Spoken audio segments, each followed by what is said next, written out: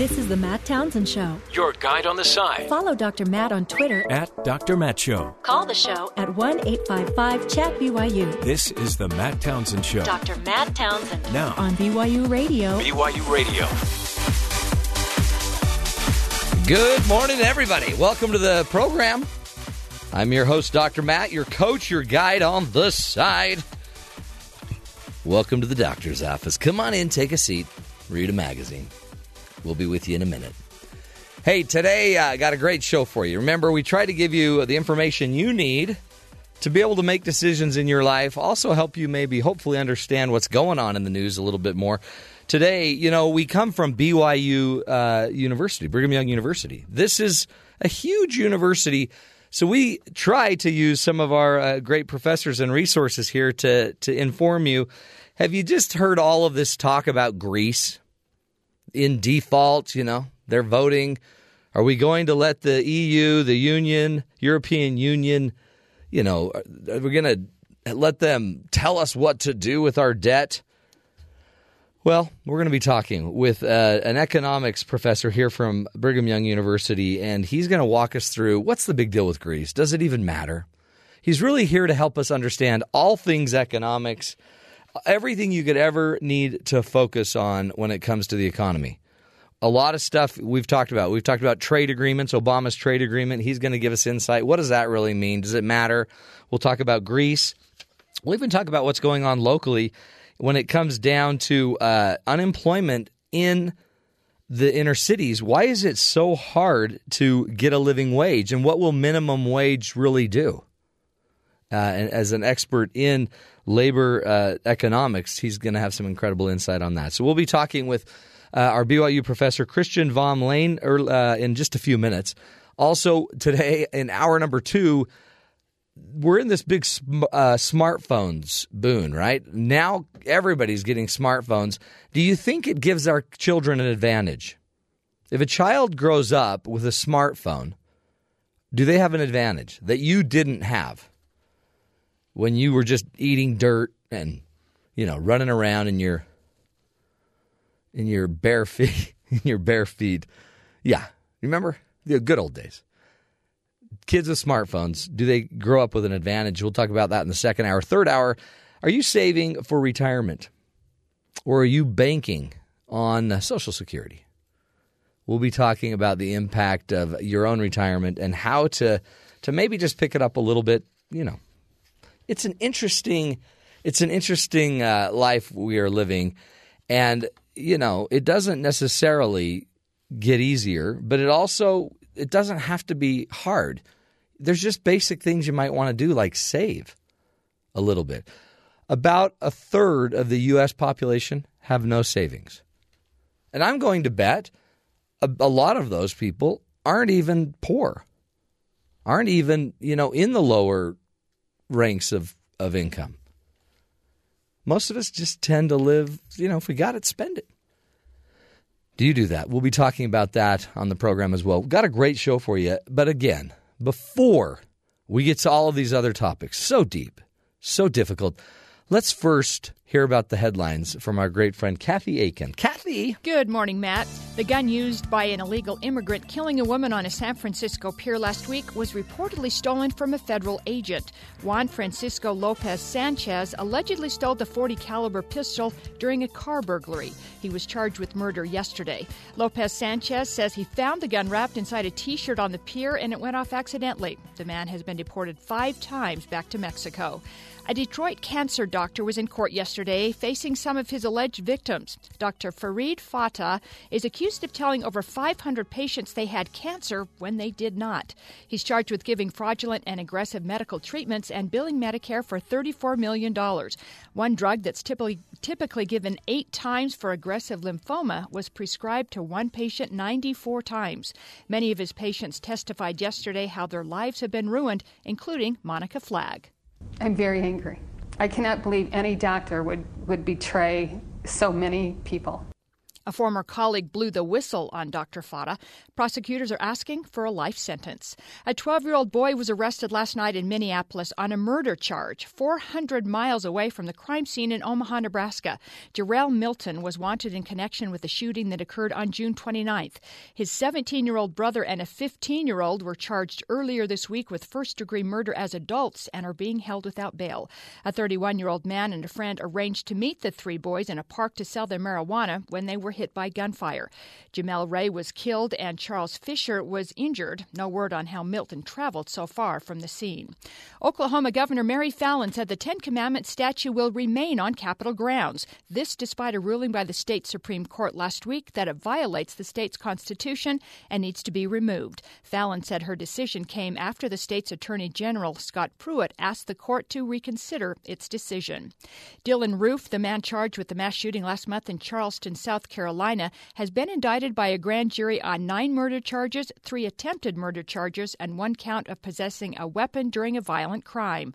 The county prosecutor is still deciding whether or not to seek the death penalty in the case. The South Carolina State Senate made it official yesterday, voting 36-3 to remove the Confederate flag from the Capitol. The bill now moves to the House, where it needs a 2/3 majority vote before Governor Nikki Haley can sign it into law. The fallout from Donald Trump's controversial immigration remarks now includes the PGA. The 2015 Grand Slam of Golf was scheduled for Trump National Golf Course in Los Angeles coming up in October, but it will now be moved to another location. And Matt, here's a story of how those annoying phone calls we get at home every day can pay off. Oh, really? Here we go. A Texas woman has been awarded nearly $230,000 in damages because of numerous robocalls from her cable company. Wow. Arceli King accused Time Warner Cable of harassing her. They would leave messages for a man who previously lived in her home and owed the company money. Man.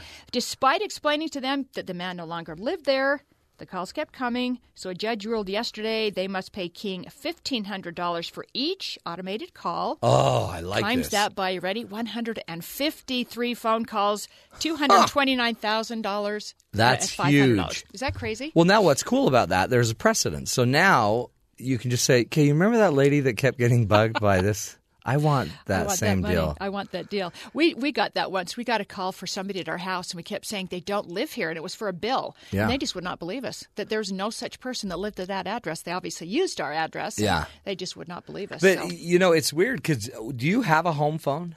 We do. But you know what? When it rings, we always know. I don't know why we have it, to be honest with you. It's telemarketing. We call it the telemarketer hotline. Yeah, exactly. Do you still have a home we line? don't. But we actually made a mistake because we turned ours off, and yet we kind of regret that because our young children don't have a contact phone. So now we had to go buy them a phone. Oh, there you go. And they love that idea. And that will come up in your topic about talking. Is it a smartphone or because there's very few. Yeah, it's an old smartphone, so it's kind of a dumb phone. We went to get our youngest son when he got his first phone. We're like, we're not paying for a smartphone, and we got a little flip phone. But I can't remember the company it was, but they had maybe one. Everything else, I mean, that's how they get you. Well, I know it's the flip phone is like. Are you 80 and over? Because if you're 80 and over, you'll want the flip phone. Yeah, I tried to get my mom that. What was that called? I can't remember the name of the phone, but it was for elderly, bigger numbers and things like that. Yeah, that's what we needed. But, they get you with a smartphone so you can pay for the data. So see, ours was just, we didn't do the data plan. It's $10. You can't, you have to have Wi-Fi to use it in most places. But that's a good plan. But we made a mistake. It's a mistake because now my son is getting addicted to a phone and he's 10 and we're like, no. That is definitely an issue. You know what? They get addicted. If there's a problem, run to the neighbor. Yeah. Just ask the neighbor to use their phone. But we didn't. I think our rule was middle school, and mainly it was for emergencies if they needed us or something. But what's going to happen the day that your telemarketers get your cell phone? Mm-hmm. See, no telemarketer. I don't ever give my cell phone out. Oh, never. And so mine's clean as a whistle. Nobody ever bugs me on that phone. But you know what? Have you noticed, by the way, a lot of the polling in the media is kind of inaccurate. A lot of the polls they're not accurate for what a lot of people are actually feeling. Mm-hmm. And part of that, I think, is because they don't have anyone to call anymore. They don't have the numbers they used to have. Good point. So they can't. So well, I wonder. People with caller ID, I'm looking at that going, I'm not answering that. Yeah, you can tell it's a sales call. Yeah, no way. I wonder what the salespeople are going to do. They're just going to probably start knocking more doors. That would be worse. That would be so bad. You just look Oh, through the my peephole and heavens. go, yep, not open that It one. drives me crazy. I once came home. My wife was talking to a door-to-door salesperson. I kind of heard it, and I'm like, I'm out of here. Came back an hour later. She was still talking to him. And I'm like, hon, let's just think this over. Let's just have him. Why don't you leave and we'll just think this over? Okay, yeah. And then I left. Came back an hour later. She's still talking. Oh, my to the dude. word. She's way too nice. Came back 4 hours later. He was at dinner. She was making up a bed for him. I mean, it was like, are you going to live here, dude? But And he was good then. and so in the summer right now, they're all out there. They're all out there. They're all out there knocking the Yeah. doors. That's interesting. though. Pesticides and what's it? Now, Alarm systems. alarm systems, solar. You got to get to the solar Right, panels on right. your roof now, and you name it. They can go door to door with anything now. It used to just be a vacuum and knives. You know, and I admire those people that can Oh. do that. That would be a tough job. Oh, totally. Such a tough job, especially when it's Yeah. probably 100% commission. Oh, I know. And you're out in the hot sun, and people are like, Get out Get of out here. of here. Yeah. Did you not hear about that lawsuit where that lady won $200,000? I'm going to sue you and your company. Cool stuff. Good job, Kathy. There's the headlines. That's a piece of cake. That's an easy way. You don't need to worry about retirement then, right? If you just wait for the telemarketers to call you and then, file a lawsuit, win $250,000, bada boom, bada bing, you're in Fat City. We're going to take a break and come back and talk with our favorite BYU economist is going to be joining us. Christian von Lehn will be joining us, and he's going to walk us through all things in the economy. From Greece, does it matter? To trade deals, helping you understand a little bit what's really going on when they throw out all this news. Does any of it really matter to us? We'll find out. Up next, right here on The Matt Townsend Show.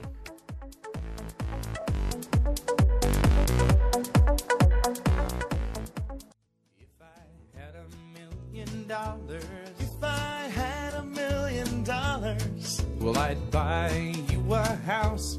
I would buy you a house. And if I had $1 million, if I had $1 million, buy you furniture for your house. Welcome back, everybody, to the Matt Townsend Show. Hey, if you had $1 million, you probably ought to go bail out Greece. Start there. 250 billion is what I think Greece needs. Hey, joining us in the studio today is Christian von Lehn. He's our favorite economist. He really is. And that's saying a lot because we have a lot of economist friends. Christian received his PhD in economics from Princeton University. Also, by the way, total overachiever. Has a bachelor's in BS in mathematics and a BS in economics. What is your deal? This is everything I don't know how to do, Christian. Math, economics. But you got your master's, your PhD from Princeton. He's fluent in Chinese Mandarin? Yes, I'd say proficient. Fluent is maybe. Yeah, that's true. You can't be fluent. Yeah. That's hard. But yes, proficient. He's proficient. He can order a taco in Taiwan, which Taiwan is super known for their tacos. But today we've asked him to come in. He's a professor here at Brigham Young University, and his interests are macroeconomics and labor economics. And we wanted him to come in and help us with a few of the big stories that are going on in the news and just teach us, okay? Because you're a professor. This ought to be easy for you. What is the deal with Greece? Okay, all we keep hearing is they're majorly indebted. Right? Yep. To they have major debt. $250 billion is what I was hearing. 11 million people on their island. Yeah, so Greece has a lot of debt. We all know that. And that came from decades of spending more than they were bringing in terms of tax revenues. So I mean, this is not kind of they magically overnight went out and had a spending spree. It was for a long period of time they were building it up. On top of that, it turned out in hindsight we learned that they were borrowing some of that debt somewhat secretly. So it was kind of a new government would come into power and say, I guess we owe more than we thought. Yeah. And the numbers would be revised. And that eventually reached a head when we hit this financial crisis because they had so much debt, but then they were able to stay on top of it until the economy tanked. And then all of a sudden it became, we have more debt than we've been letting on, and we don't know if we can pay it back. Well, and they became a member of the EU, right? So, Right, so now they're a member of the European Union. The European Union is kind of working with them with their debt. Yeah, so they've been in the EU since, the very early stages of the EU, and that actually made it easier for them to borrow money. Yeah, because they could borrow on mom and dad's credit. Basically, yes, at low interest rates. So they reached this point where they were in real trouble in the financial crisis, and they basically said, we can't pay back our debts.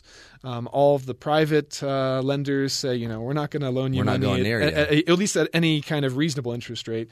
And so they had to be bailed out. And so a combination of the International Monetary Fund and the European Central Bank, and then a bunch of the European governments combined to put together money, a lot of it from Germany, to basically pay off their creditors. That didn't help out Greece, aside from just saying, we're paying off your creditors so they're off your backs. And now you owe us, but on better terms than and before. we're going to help you set the rules. So you got to start managing your benefits, your austerity stuff. Yeah, so that was the whole deal. It's like, we'll bail you out if you make reforms. We're going to lay out a list of, you have to be better about collecting taxes. Greece has a history of evading taxes, so you have to be better about that. You have to raise some taxes. You have to cut some spending. You have to get your budgets in order if we're going to give you this money so we have any belief that we'll actually get paid back. And those were painful for Greece at the bottom of a recession, to have all these extra stringent requirements on what they could spend and what they can borrow. And that led to a lot of discontent. Mm-hmm. And as a result, just maybe as Greece was starting to turn things around in 2014, that political discontent finally reared itself in the polls and the elections. Yeah. And the Syriza party became the leading party with Alexis Tsipras as their prime minister. And they took a much more aggressive tone of wanting to renegotiate all these deals. Yeah, we want better deals. We want better deals. This is too hard on us. This is unfair. Well, it just seems like when you're upside down, you don't have the right, maybe not the right, but why do you get to renegotiate anything? You owe everything. Yeah, I mean, I think Greece's position stems from this idea that they want to argue that the original terms were not only unfair, but they were economically unsound. Okay. And they want to argue, say, you told us to do all these things to fix our economy, and our economy's not gotten better. It didn't get better. So we did what you said, and you're just driving us into a hole. And you're just driving us into a hole. And even the International Monetary Fund, who laid out a lot of these rules, looks back on their analysis and says that was deeply flawed. Interesting. And so now there's this big debate of, should we help governments in the bottom of these crises by giving them more money to spend and borrow, or should we make them cut their budgets and be really strict? Which is the right way to help them grow in the short run? Long run, you got to cut your budgets, but short run, should you enforce that now? And that's what Greece is saying. We think you made a mistake. It's driving our economy into the hole. And they voted on it. And so ultimately, and this was a bit ironic, they held a vote after the deadline for the debt payment. Okay. So it's not like the deal was even on the table anymore. Right. They held a vote. The people, over 60%, say, we don't want to deal with these same terms as before. We want a renegotiation. And now they've turned back. And they've been a little bit less aggressive in the last couple of days, but they're saying the people have spoken. If we're going to do a deal, it's got to be on better terms for us. Interesting. I mean, it really is. Then the whole big thing about so why don't you just forgive our debts, forgive a lot of these debts. So the Greeks are telling the Germans to forgive the debt. Yeah. And they're basically playing the Nazi card, because after World War II, Germany had a lot of their debts forgiven. Yeah. No, and even some prominent economists have gone out and called Germany hypocrites over the issue, because look, how can you be the paragons of fiscal integrity when you had all of your debt forgiven? So does this have any parallel? Because then we start hearing this. All this is California. Right? So California is Greece, right? Or Detroit, or some of these cities. Somebody throws that out, that California is the new Greece or whatever. Yeah, so it's different, right? So actually we have a very similar situation to Greece in the United States right now, and that's Puerto Rico. Okay. Puerto Rico is in massive debt and really struggling. But there's a big difference, is that the banks in Puerto Rico aren't reliant on Puerto Rican debt to function, and the Puerto Rican banking system will not collapse if the government doesn't pay back which its you're debt. Seeing in Greece, because they won't even let you get your money out. They're restricting because Greece is on the euro and they don't control the euro. So to have euros, they need to have people depositing their money. They need to have people lending the banks money to operate, and private investors working with the banks. For a long time, the banks haven't had that, and they've just been relying on emergency assistance from the central bank in Europe. Yeah. But when they started pulling that back out after they didn't make their payment at the end of June, all of a sudden the banks are running out of money, and Greece says, okay, caps on what you can take out a day. That is a 50 scary euros day, a day. though, isn't it? The minute you're capping what you can withdraw from the bank, it seems like where everyone's going to start jumping. Yeah, certainly people. I mean, and you cap it because people are about to That's right. jump. It's a game That's of right. you have to cap Yep. it before they pull all of their money out Right. and collapse your bank. Yeah. So that's the issue. Right? Greece is in very dire straits, And they may bail on the EU, or the EU may kick them out. I mean, it could get that ugly. Yeah, I mean, basically we're looking at two resolutions. Either they get better terms, and the EU is saying you still got to give us credible plans for how you're going to fix your economy. Tell us what. Yeah, you can't keep riding on this. So. Yeah, and that was some contention this morning. It turns out last night they came in this morning with very little concrete details about how they're going to fix the economy. Is it that they don't know, or they don't? What is it? I mean, why aren't they just owning this and building a plan? I think there's two problems here, right? I mean, they want to look like they're very strict and focused for the EU to convince them to get a good deal, but their people back home are looking for a lot more freedom and less strict regulation. Get off our backs. And so they're kind of trying to play this balancing game of, appeasing our creditors but keeping the people happy back home because they got us into power in the first place. You kind of have this delicate balancing game going on. And so either the EU says we give you better terms and make it possible for you to stick around, or we say, nope, this is what it is. Greece says that's it. We default. We're not paying back our debts, and they probably would have to leave the euro to do that at some point. I mean, they're still going to have to take a lot of payments in euro to keep a tourist industry going, but they probably would have to introduce some other currency. It reminds me just of this is the one brother in your family that is just the one that's struggling, can't seem to get out. Mom and dad want a plan. He won't give the plan. They're not giving any more money. Stuck. If you liken this to that kind of a family situation too, it's the question of should the EU have done something earlier? Yeah. They let it get really, really bad, and now it's all horrible. But should they have said in 2010, instead of bailing you out, we're just going to let you default? Well, and exactly. And there's another problem too of maybe outlining too strictly what they have to do. So if I create what you have to do, then you're not owning it. And when it doesn't work, so if I mandate exactly. Like I guess like the banks did, the international banks said exactly what they had to do, and it didn't turn out to work. Yeah, and of course there's a bit of a debate. Some argue that in 2014 there were signs that maybe things were turning around. Maybe it would have worked if we didn't radically change the government. But who knows? I mean, it's tough to say. That's why these variables are so crazy, right? Because this is multiple issues, super complex system. Again, we're talking with Christian von Lehn. We're going to take a break. He's all things economics. He's our economics guru, teaching us, basic economics. A BYU professor, for heaven's sakes. Princeton trained. We're so lucky to have him. By the way, 2 bachelor's degrees, math and economics. Freak show. Amazing. Christian von Lehn. We'll have more when we come back. We'll be talking about unemployment rates, Obama's trade agreement. We've heard all about that. And he's bending over backwards with the Republicans, which has never happened. So something must be fishy here. We'll be back. More right here on the Matt Townsend Show on BYU Radio.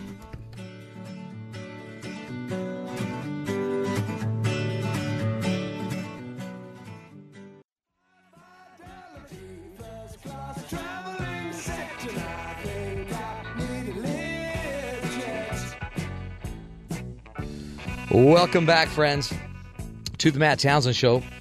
In the house with us today, Christian von Lehn is joining us.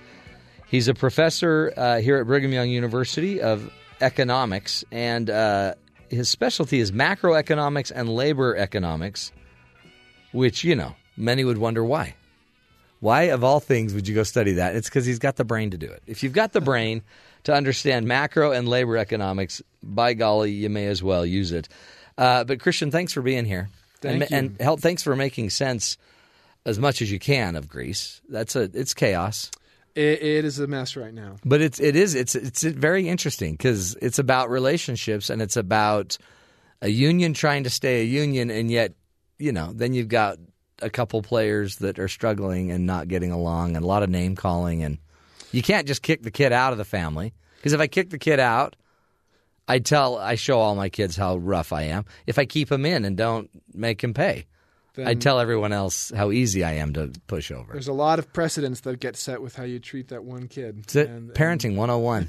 So you don't even need a degree in economics. Get a degree in parenting. There you go. But then you have this argument, is Germany really our parent? That's true. That's the problem. Why should I listen to you? And is Germany really the strongest European member? Germany economically is very sound right now. They're in a really strong position. But, I mean, this is the challenge of when you have one currency for many, many different countries, is Germany wants to do one thing with the currency because of their relative strength, and Greece wants to do something else because they're weak. And you have this tension. You don't have 10, 20 different currencies to play around with. Each can do their own thing. You all have to plus they're all culturally – they all have their own culture. They all have their own history. Yeah. And a lot of the histories don't jive. And the formation of the EU was this kind of, we want to take a vision of we're going to break from these past disagreements. We're going to be a unified European state, maybe one day be the United States of Europe. And so there's more here at stake than just economics. There's this real political and cultural identity of a modern Europe that's unified, that feels at stake here. Not to mention the ramifications if Greece, really takes it hard from countries like Germany and France. They've perhaps irresponsibly joked about teaming up with Russia or forming alliances. You start to form these geopolitical debates, and there's tensions. Could there be hostility? I mean, this is a lot is riding on what goes on here, and it's a lot more than just the economics. So that's pretty severe itself. Tough stuff. Bring it back to the U.S., but still internationally. President Obama has been putting together the Trans-Pacific Partnership, which already exists, I guess. He was going to add to this trade agreement, right? The TPP. So the TPP started as just a few small countries. I think Brunei and who else? Chile, Singapore, New tiny Zealand. Little countries. But then as other countries began to see that this was they were forming some agreements that could be beneficial to many. So again, this started in 2008 with these small countries. 2012 comes around, and now it's, I guess you get more countries saying we want to be part of this. Like 15 or so more countries want in. Add in the U.S., Australia, Canada, Japan, Mexico, Vietnam. You get some more countries involved, and you're starting to get this big trade agreement and potential. And the negotiations have been going on for years, and they're trying again. And that's been President Obama, one of his main agenda items has been to really solidify our international position, especially in Asia, and deal with a number of Asian countries, Vietnam, Japan, Singapore. This would be a great strength to us in that eastern region. And it would shore up against China's power because, they're pushing their influence. So certainly President Obama has frequently spoken about this pivot towards Asia. Yeah. And this would be a big part of that. And one of the big parts of this trade agreement is it's about trade, but it's about a lot of other things too.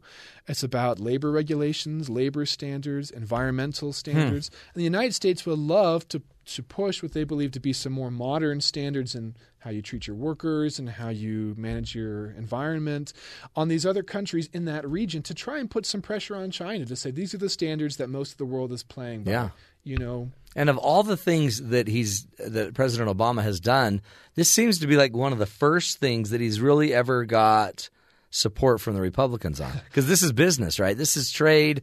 This is good for business. Republican side has always been usually in favor of free trade agreements. They argue that these are good for businesses. They increase the competitiveness of the goods and services we export. There are some costs at home, but the general belief, at least on the Republican side, is those costs are greatly outweighed by the benefits to all of us. Cheaper imports, more competitive exports. And so the Republicans are really in favor of this. The Democrats have been far less welcoming, naturally, because unions don't like this. Manufacturing workers could stand to suffer from this. So this gets into your labor expertise. I mean, the unions do probably hate this because it might facilitate, supposedly jobs being exported, better deals made between countries. Yeah, you certainly worry from the labor economic side of, who's going to lose their job because of a trade deal. If someone can sell their imports cheaper at home, who's that putting out of work? The interesting thing, actually, there's a number of economists some leading economists who study trade and labor markets on this, and they've come out in support of the agreement, even though much of their research has showed how bad trade can be for the American manufacturer or worker. And their argument is that, look, these jobs are going away anyway. Oh, we're losing them anyway. Yeah, since China's come in. Is this just manufacturing? Is this really the main push of all of this, is where we manufacture our goods? That's certainly the headline issue. There's more than just manufacturing going on, but certainly that's the prominent one.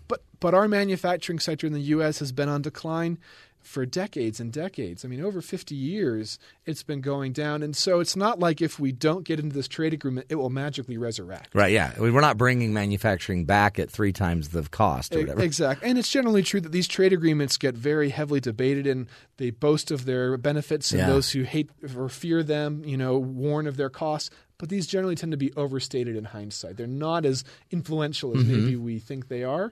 And so many have said, look, there's great value in this economically overall, we think. There may be some costs, but the political gain of gaining influence in the Asian region is an opportunity we shouldn't pass up. Yeah. And that's been the main thrust of the Obama administration, say, look, even if you don't like what we're doing, you can't argue with the fact that if we don't do it, what's to say China doesn't do it? Right. And then if the world is playing by China's rules, do we want to play by our rules or China's rules? This is our chance to set the standard. Does a deal like this? Okay, so Trump is now loud and proud. He's in the game now. He's making a lot of noise. But what he keeps taking on is Mexico is just taking us to town. They're beating the crud out of us. China is out negotiating us in everything and making it impossible for us to succeed. Does a trade agreement like this do anything with that complaint that we're getting sucker punched in our trade deals? I guess I wouldn't read too strongly into the economics of Mr. Trump's statements. So hold on, but he's a billionaire, and he's worth millions and billions. He certainly has accomplished a lot of things, and I haven't studied his statements enough to completely vet them.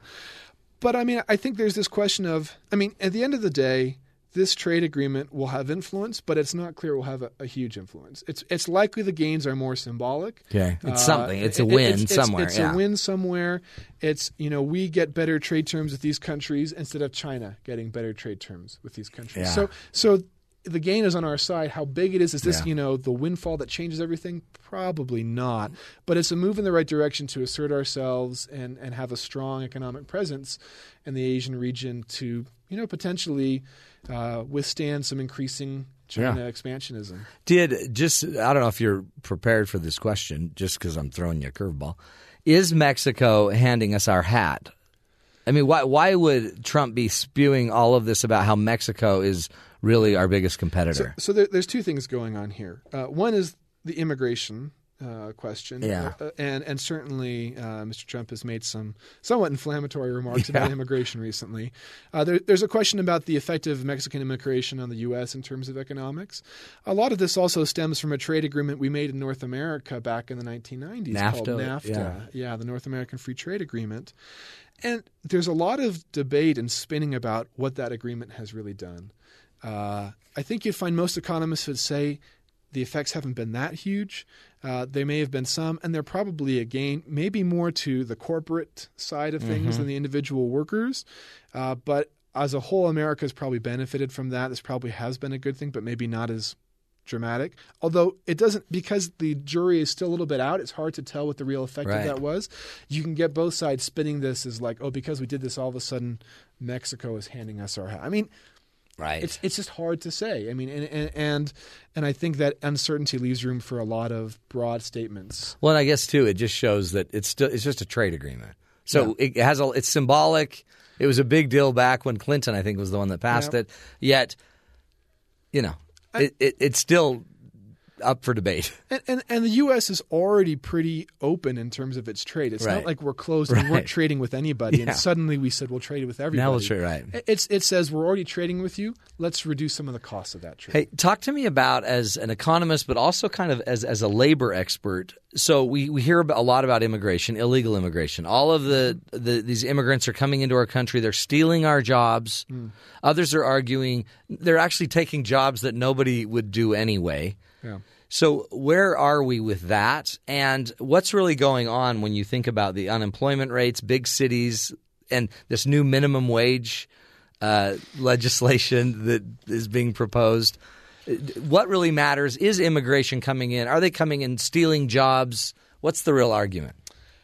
I think certainly we can tell ourselves a story for why they might be, quote, stealing jobs, but it's a complicated issue. I mean, when you have immigrants coming in, they're also buying things too. Yeah, they're creating jobs, an economy. That's right. So it's not clear now. So I think if you were to look at the research that's been done here, you have a hard time finding a smoking gun that says, wow, immigration has just been tanking the economy. That's just really hard.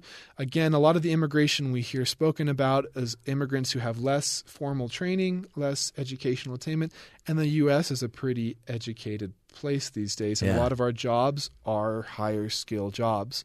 So they're not stealing those jobs. And they might even be helping those jobs, right? I mean, and so there's a real question of who's the loser here. And there probably are some people who might be displaced, but I think it's much less than is feared claimed, in the open press. I mean, but you mentioned there's a whole lot of labor things going on here that we could think about, and certainly there's debates about minimum wage and immigration and different labor policies. There's just so much that goes on. It's really hard to know what the effect of any one policy or action is. I think at this point, what we found is that small raises in minimum wage do not reduce employment that much. Yeah. There is some debate about that, but no one's yet to prove that this is a massively horrible thing. Small raises. Yeah. We don't necessarily know about doubling, tripling it. Yeah, but like moving it up to $15 an hour, what effect would that have? We have not yet seen a strong... Because that's a big lift, right? Yeah, and people are right now studying the small cases where that's been done the last few years.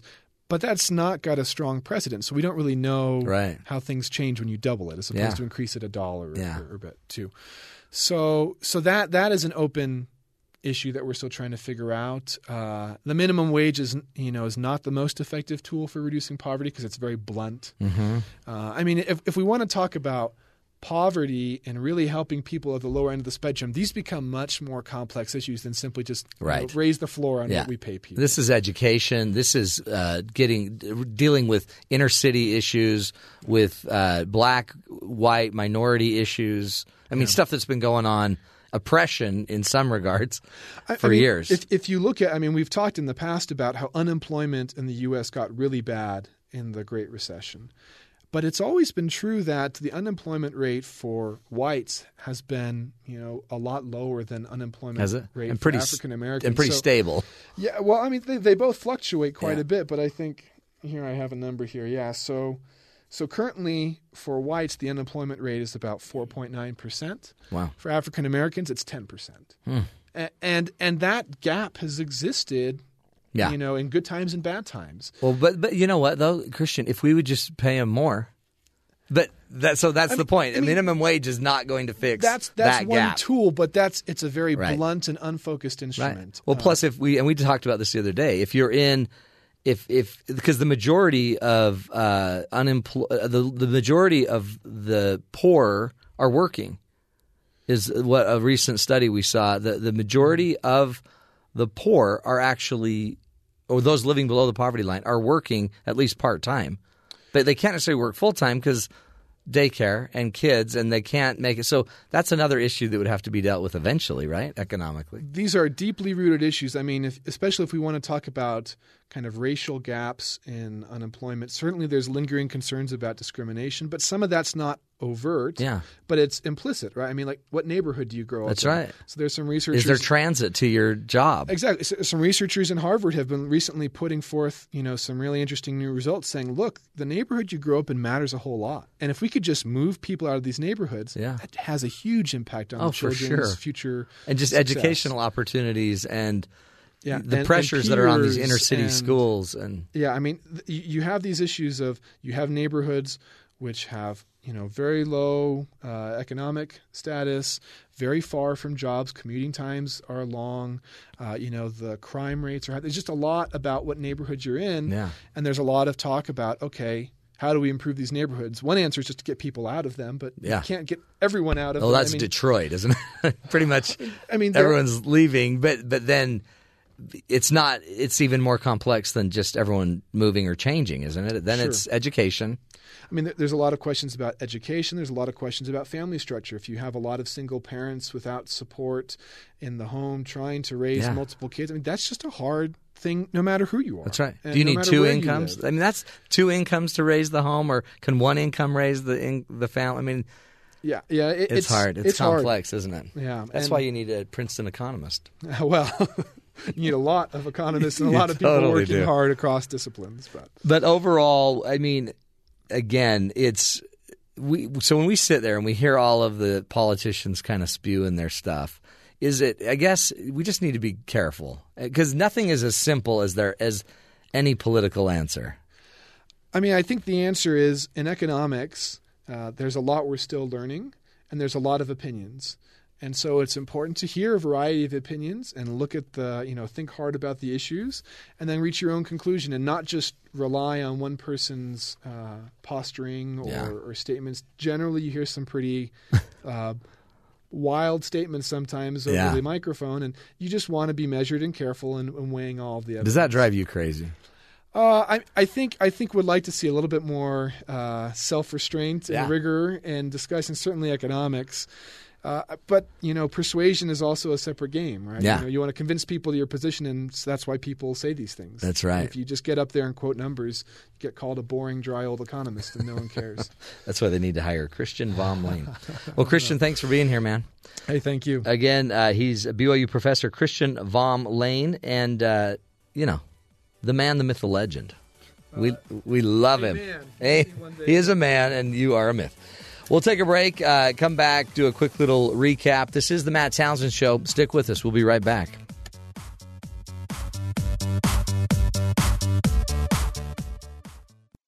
This is the Matt Townsend Show. Your guide on the side. Follow Dr. Matt on Twitter At Dr. Matt Show. Call the show at 1-855-CHAT-BYU. This is the Matt Townsend Show. Dr. Matt Townsend Now on BYU Radio. BYU Radio. Good morning, everybody. Welcome to the Matt Townsend Show. I'm your coach, Dr. Matt, your guide on the side. I'm here for you, folks. I'm here to give you a hand. Doing what we can on this show to give you a leg up on this crazy thing called life. Sometimes it's just hard to get ahead. You don't necessarily know what's good for you, what's not. For example, today, great subject. We'll be covering smartphones. Everyone's getting one. All the cool people have one, my kids tell me. Are they actually giving your kids a head start in life? By having a cell phone at a young age, will your child be the next brilliant, web developer, the next brilliant scientist? Will our children find the cure for cancer because they played the game called mitosis? I highly doubt it. We'll be finding out. Baroness Susan Greenfield, who's a professor, a British scientist, a writer. She'll be joining us to talk about if smartphones give us a real head start in life. I have a feeling they don't, because here's my problem. I love my phone, and I'm not gonna get mad, but I'm mad. But I'm not gonna be mad, but I'm ticked. So this one company, I'm not going to name names because I don't want to, disparage. But there's a company that rhymes with the word Blapple. Blapple Blum Blooblers. And they make a cell phone. And on this cell phone, they have a product called iTunes. It was my favorite thing ever. A lot of people don't like it because it's confusing, doesn't always sync right. iTunes, I learned to love it. Loved it. Had it on my phone. Somehow, iTunes changed their tune. And now they're bringing a whole different game. And honestly, no me gusta. If I'm going to go speak Spanish on you, I don't like it. It messed up all of my songs. It messed up everything. I had everything set. I could listen to the Mo tab whenever I wanted. I had everything perfect on my phone. And now it's just totally messed up. And I'm sure it's my fault because I'm ignorant and I don't quite know where everything went. But you know what? It now makes me mad because I can see what they want me to do. They want me to just pay a subscription and they'll give me music. They're trying to Spotify me. And I don't want to be Spotified. Let me be old school. Let me buy my music one song at a time. Get off my back. But don't be changing my iTunes. So now I'm mad and I don't know what to do. Because I either A, have to go learn to use it, or I might just go to Spotify.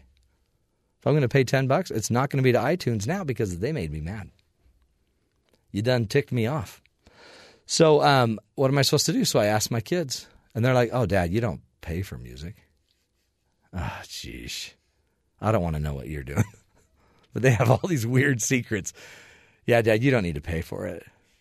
Well, okay. Well, morally, I think I do. Yeah, well, you need to work on that, Dad.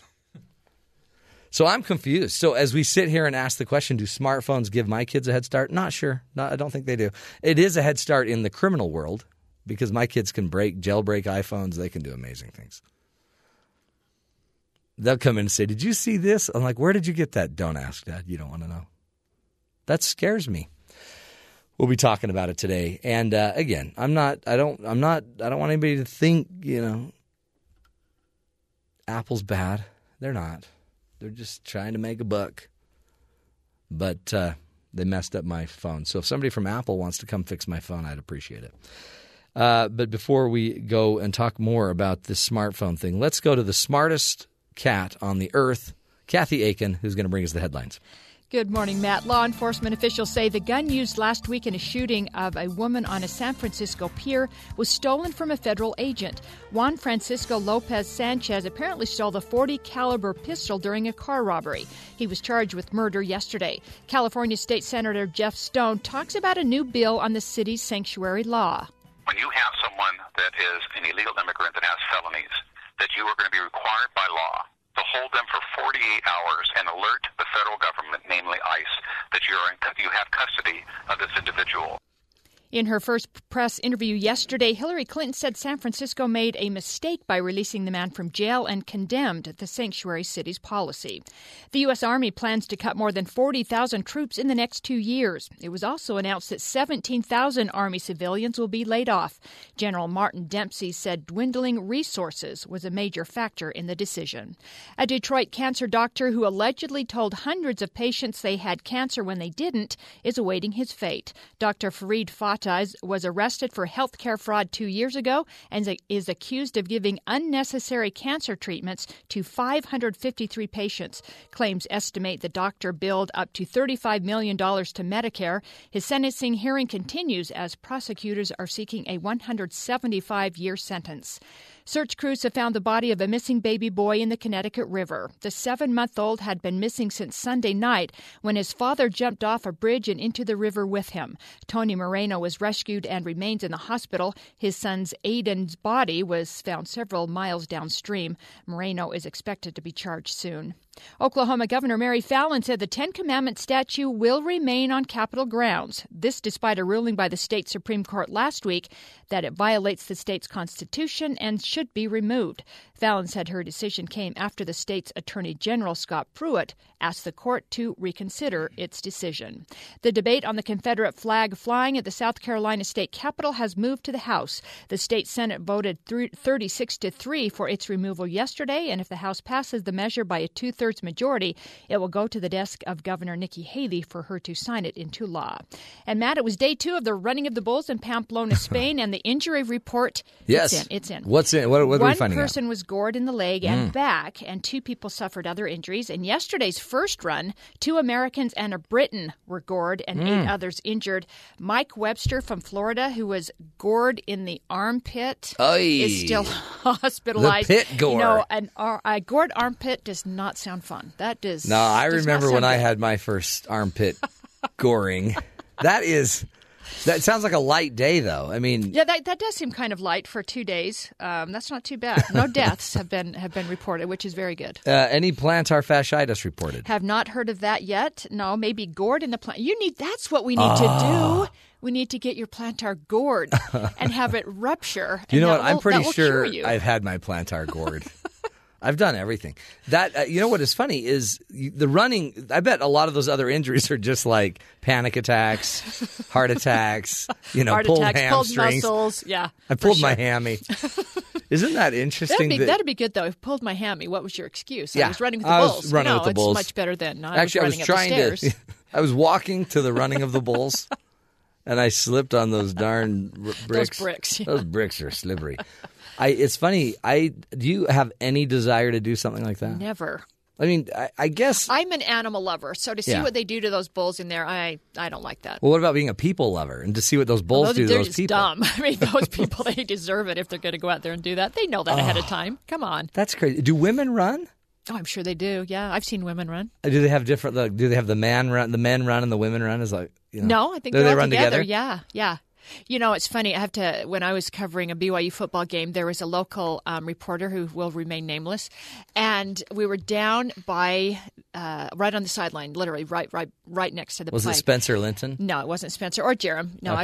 I wouldn't tell if it was. That would have been great. But anyway, so the play was coming right towards us, and this big, huge running back was coming right towards us, and so you could tell we should get out of the way. Yeah. And this guy was right in front of me, but he just had this high-pitched squeal and ran behind me, and I'm looking at him going, really? What the heck? What is that? I feel bad for your wife. What are you doing? Oh, my heavens. He had me protect him, which was quite frightening. Sure. Like there was they wouldn't anything mess I could with do. you. Well, yeah. There's not much you can do when, you've got a 275-pound linebacker running Coming after at you. this running back, and coming straight at us. Yeah, not good. But you know what? There's that moment you lose your man card. When you just squeal like a little piglet. It was hilarious. For a minute, I looked and went, are you kidding me? So I hold it over him every time I see him, which is good. Was he at your original place of work? No. He's actually a newspaper writer, so okay. We've just become friends over the years. Off air, it was hilarious. Off air, I want you to tell me. Very wimpy. That could be very super wimpy. fun. Yeah. That we're not doing a running of the bulls. That's crazy. No. Thanks. But we got to figure out though. Let's find a gore and somehow just rupture your plantar. The plantar gore. Yeah. Yeah, you know what? That's a great thought. You're thinking of orthotics and I'm all these spending stem all this cell money. injections. Let's just gore it. As tempting as that is.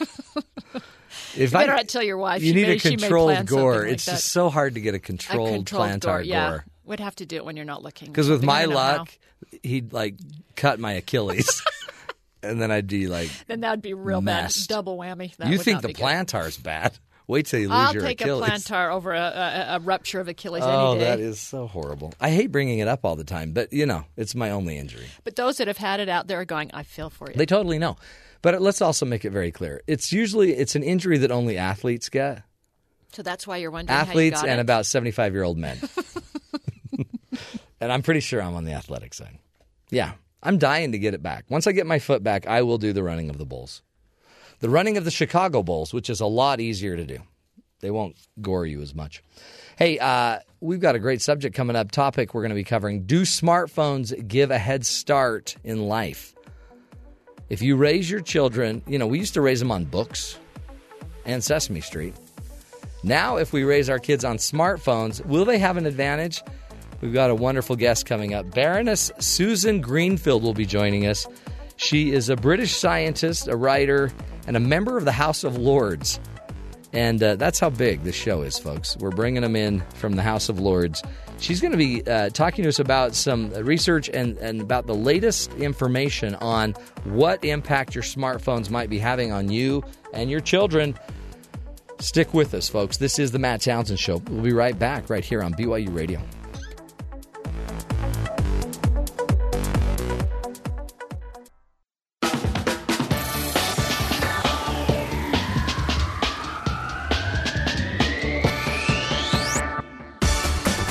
Welcome back, friends, to the Matt Townsend Show. We live in a constantly changing world, don't we?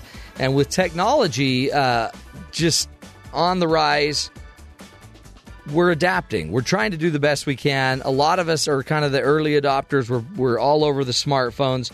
But it seems like our children may be even more advanced in picking up this technology. Apparently, one of the stats we found is that 14% of children are spending at least 1 hour a day on mobile media. And even babies as young as 6 months old have used some sort of smartphone device, if that doesn't blow your mind. The question is, does this advancement in technology and the use of smartphones, is it really giving us a head start in life? Well, we've got a wonderful guest joining us now. Baroness Susan Greenfield has written an article on this in Psychology Today. Do smartphones give a head start in life? She is a British scientist, a writer, a broadcaster, and a member of the House of Lords. She joins us now for just a few minutes to discuss the impact smartphones are having. Baroness Susan Greenfield, thanks for being here. Hi, Matt. Call me Susan, please. You bet, Susan. Great to have you. Mm-hmm. Do you? What's your take on this? Overall, smartphones, are they giving us a head start, or are they just kind of, distracting our kids? Okay, well, it depends what you would regard as a head start. For many, the fact that the child is concentrating, or seems to be, that they're not being disruptive, that they seem to be engaged, that they seem to be employing through motor skills, all those things some people would see as a head start, and they would see that as great. But I think we need to ask ourselves what the child would not be doing if they were doing that, and therefore that for every hour spent doing that, what they are actually sacrificing. And there's the thought that perhaps they're not outside as much as they should be, they're not engaging all five senses as much as they should be, they're not establishing interpersonal relationships as much as they should be, learning about eye contact and body language and so on, all of which are really important skills.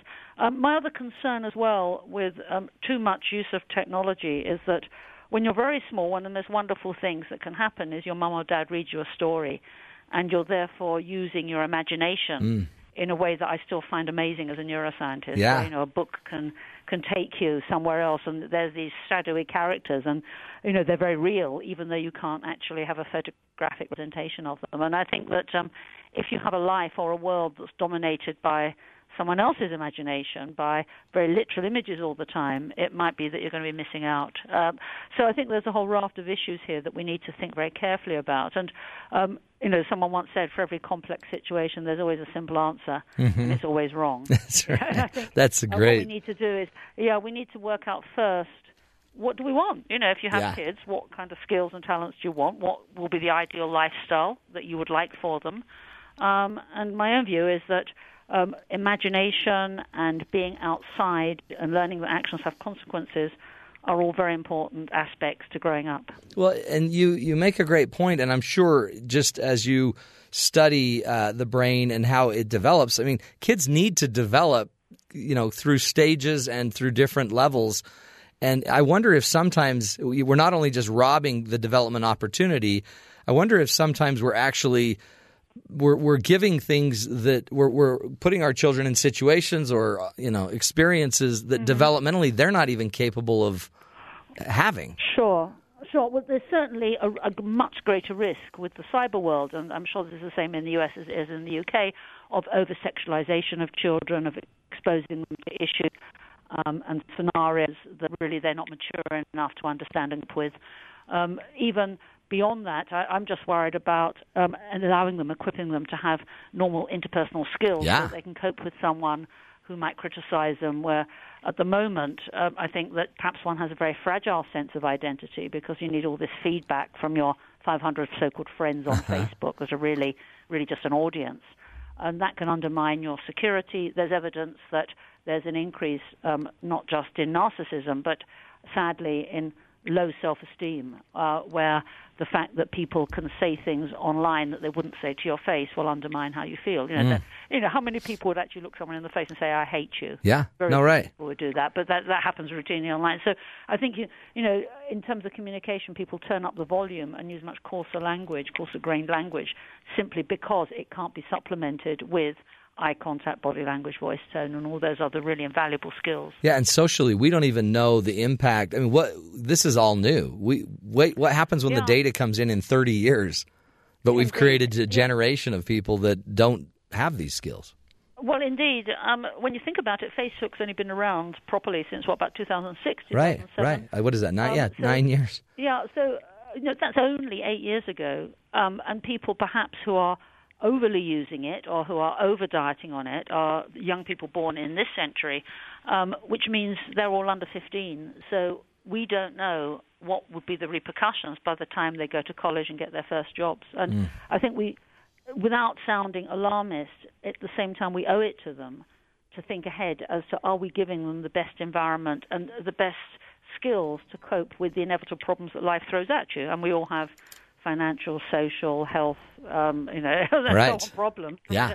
And the best you could do for someone is to give them the confidence and the strength of character that they can actually cope with those things. And I just worry that when you have your identity constructed externally, when you need constant feedback, when you haven't got a sort of inner narrative or an inner world that is yours and yours alone, your private identity, if you don't have those things, you're not going to be in such good shape as people, dare I say, of our general, well, I don't know how old you are, but assuming you were born in the last century, those of us who had a more traditional, three-dimensional upbringing with all five senses stimulated, and where were times when we were just on our own, where you could, think things through for yourself and just look at the wall and, work out ideas. Now it's constantly, this idea of being interfaced consistently and constantly, I don't think is necessarily the most wonderful thing that it's cracked up to be. I think you're right on. What would you suggest as a researcher and a brain scientist? What should we be doing as parents? I mean, I know you've got to go in a minute, but what should we be doing as parents if we're going to keep the smartphones in our world? What are some more additive things we could do? Okay, well, I think there's three things, and I should say, because I do have to rush, so this is a shameless plug for my book. I have written a book called Mind Change, which sets this out no more, which is published in the States. Anyway, and I think there's three things, all of which are pretty cheap or free, so, there's not an economic issue. The first is to read kids' stories, because if you don't have reading skills, nonetheless, it gives you the opportunity as a very small child to develop imagination and a long attention span. It's also lovely because you're bonding with your kid, you're holding and cuddling them, and that's surely a nice experience to share. So I think reading to children, especially ones that don't have strong reading skills, is a very valuable experience that they won't get from other things. You bet. That attention span and imagination. Second thing, and I know this is perhaps harder for busy families, but just very occasionally to try and organize it so that you eat together. And I'm no anthropologist, but we all know that eating together is much more than just chewing food simultaneously in the same place. The very word companion is a sharing of bread. And, since we stalk the planet as a species, we've always sat around a table together and eaten together, and that's a very important part of being human. And I think that if eating is reduced to feeding, where you just go to the fridge and grab something and then sit at your keyboard while munching something. Right. You're missing out on a very important human experience. So I think eating together as a family or with your friends is a really important thing. Not every day. I know that might be hard, but at least, once a week to do this and ban all digital devices and sit there and look someone in the eye and share food with them and talk and just have the time across the table to talk. And I think the third thing is getting outside in the fresh air. We all know there's an obesity issue anyway. Mm-hmm. We know that being outside actually can improve creativity skills. And also you learn actions have consequences. So if you climb a tree and fall out, that will be a lesson that you're learning. That's right, lesson learned. Which you won't. It also will improve your sensory motor coordination, which you won't necessarily improve if you're just tapping away at a screen. So I think going outside a lot, playing games outside, making up cowboys and Indian stories, those sorts of things. Very simple games like we used to do, running around, fresh air, which is very good for the brain. Yeah. Eating together and reading stories. Man, I mean, it really, when you think about that's your childhood, isn't it, Susan? I mean, that's what childhood is. That's what it's supposed to be. It's so simple. And by the way, like you said, affordable. It's free. It's free. So, that's beautiful. Well, great work on your article, and I would suggest everybody go to Psychology Today as well, because it's such a great article and well researched. Again, Susan Greenfield, we appreciate you. Keep up the good work, and we'll take a break, my friends. And when we come back, we're going to continue this discussion about smartphones and some other tools, some more research I'll give you, and some data about what's really going on and what the experts in the field suggest we should be doing more, folks, after the break right here on The Matt Townsend Show.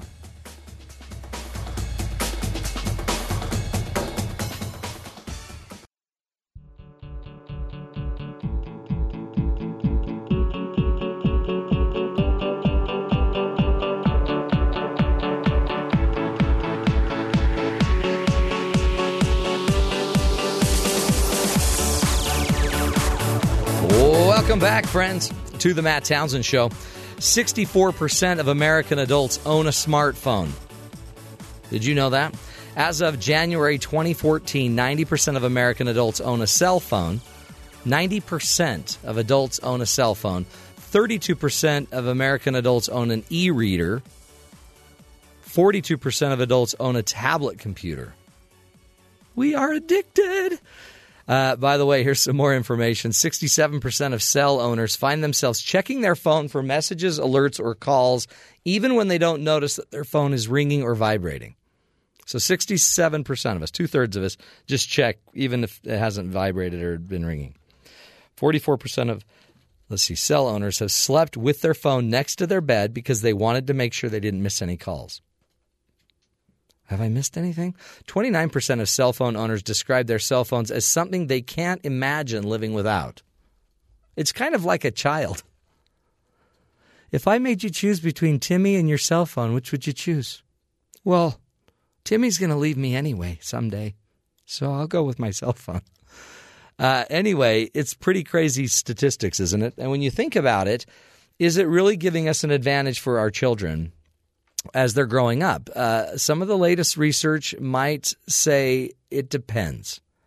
There are definite advantages to all this technology, right? There's some great research that came out that said that if children are reading on smartphones or tablets, or they're reading on their technology or like an e-reader, they actually it's more advantageous for them to read that way.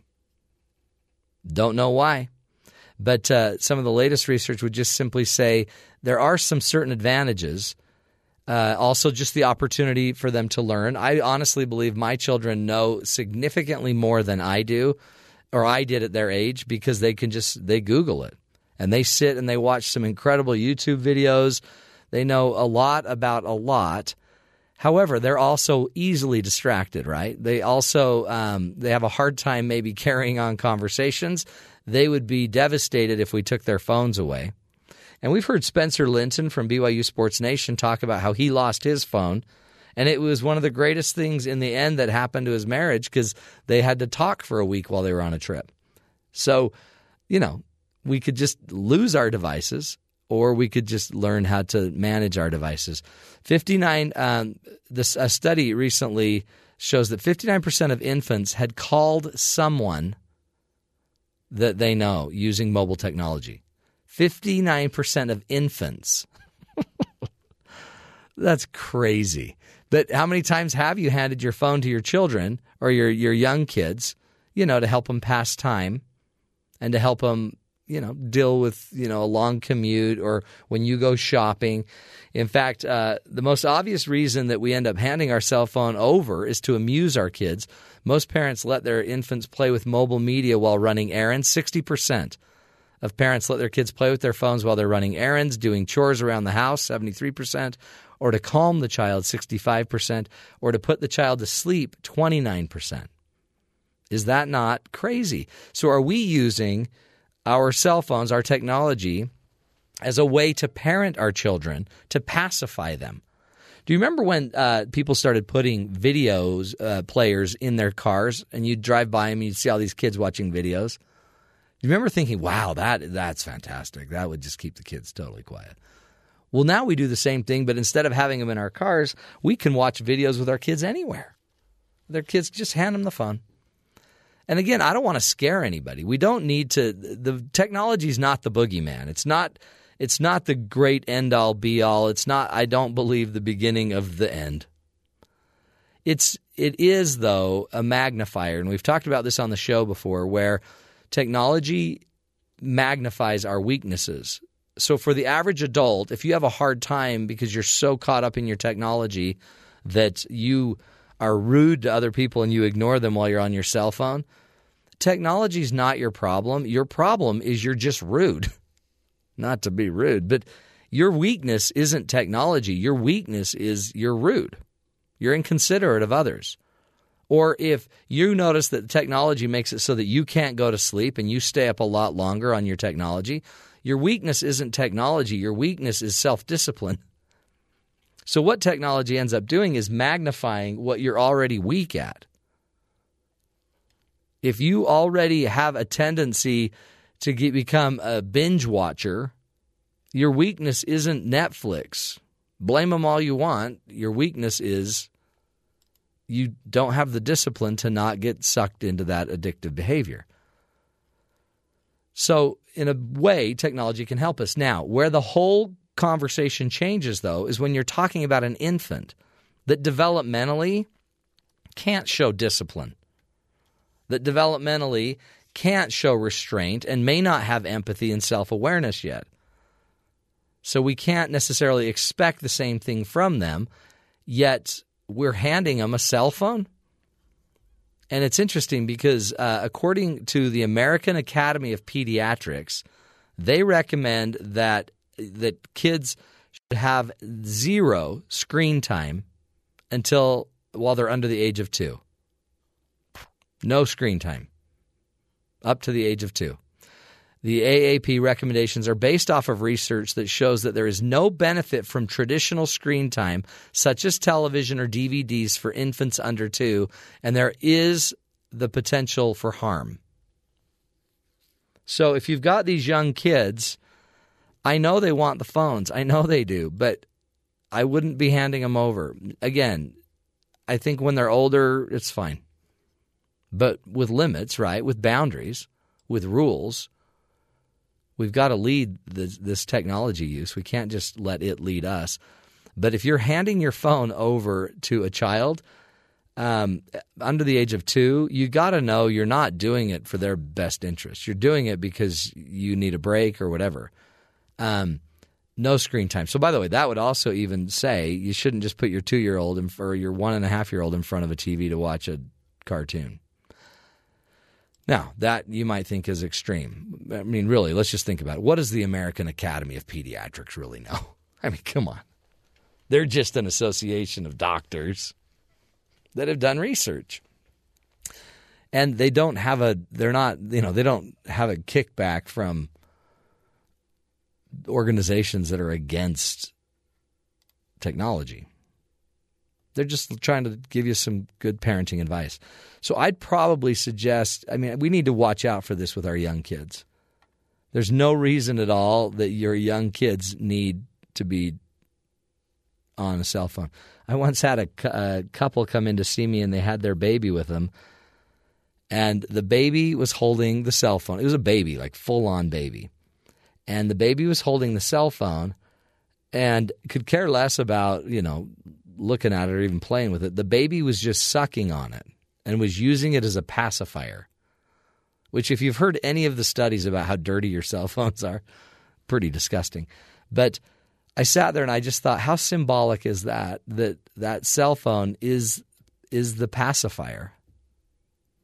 And then I could just imagine this little kid growing up, and when he's 5, the mom just hands him the phone, and instead of the phone going in the mouth to pacify the child, the kid just starts playing games. There are some pretty amazing games you can play as well online that I do believe create some opportunity for creativity. So I wouldn't just, and your kids can find some of those. Not every game online, or not all the games that they're playing are just, I think, time wasters. There's some games that where they what is it called, Ben? Do you know the game where they build stuff? They build blocks and they build houses, and do you know what I'm talking about? Minecraft. Holy cow. Minecraft is just crazy. It's one of the coolest games ever, and my kids play it like crazy. They've built towns and cities and skyscrapers and you name it. Super creative, and it's complex. And we've talked about it on the show. There's a lot of research about the fact that playing some of these games, there are some really cool benefits to playing video games. 38% of infants use mobile devices to play video games. There is research out there that shows that video games have been proven to improve some forms or aspects of attention and memory, but we're not sure, again, if that relates to infants. Infants should not be on this technology. They shouldn't even be sucking on your phone. It's not in their best interest. let them get a little bit older. Then a game like Minecraft might make sense. But then other things I'd be pushing on big time is to make sure our children are still learning empathy skills, social skills, problem-solving skills. Some problem-solving skills they might be able to get using technology, and some they can't because they need to interact with human beings. Eventually, you're not marrying your phone, right? Eventually, you're not going to date your phone. You're going to have to deal with the world. So I would probably highly urge parents to have some fasts, I call them, where you just have a technology fast and you just abstain from technology.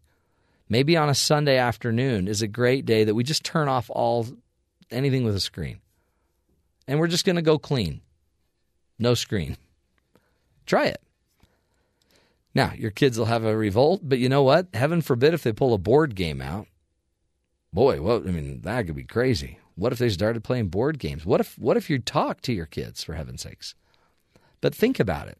What part of this problem are you as a parent? I know when I'm tired, I pull my phone out before everybody. And I can just sense that I set the tone, and then everybody sits down and starts playing on their phones. So if we want to truly impact our children in a positive way, I'd make sure that we're not using technology to drive a wedge between us and our relationships. Let them have technology, but talk to me. Let them have technology, but get in their head that when I start talking to you or anybody starts talking to you, you put your technology down and you look at me. Eye to eye. Teach them social skills. Teach them problem solving. Make your kids make a phone call. I have a son trying to get into universities right now, and he's doing everything by text and email, and I'm like, dude, make a flippin' phone call. Just call. One call. That's all. Interesting, isn't it? Technology. Your friend or your foe? Well, I'm going to say whatever you need it to be. Let's keep our kids out of it. Let's keep our infants off of technology. I think it's the best recommendation. Let their brain develop, but read to them, as we were taught earlier. Read to them. Spend time with them. Be their companion. Hang out with them, and get outside with your kids. That's what we learned today from Susan Greenfield. We're going to take a break. When we come back, we'll be talking with Kathy Aiken. We're going to be talking about do you pay your kids any money? Do you pay them money to do the lawn? What do you think? We'll be getting into that up next right here on The Matt Townsend Show.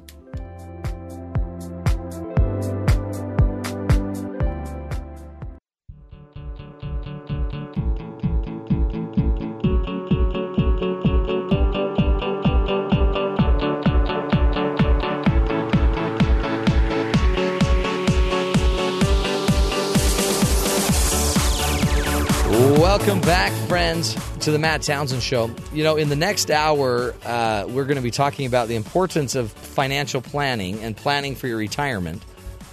But we wanted to talk about your kids and where maybe this whole financial planning model begins. It's with allowance and your children.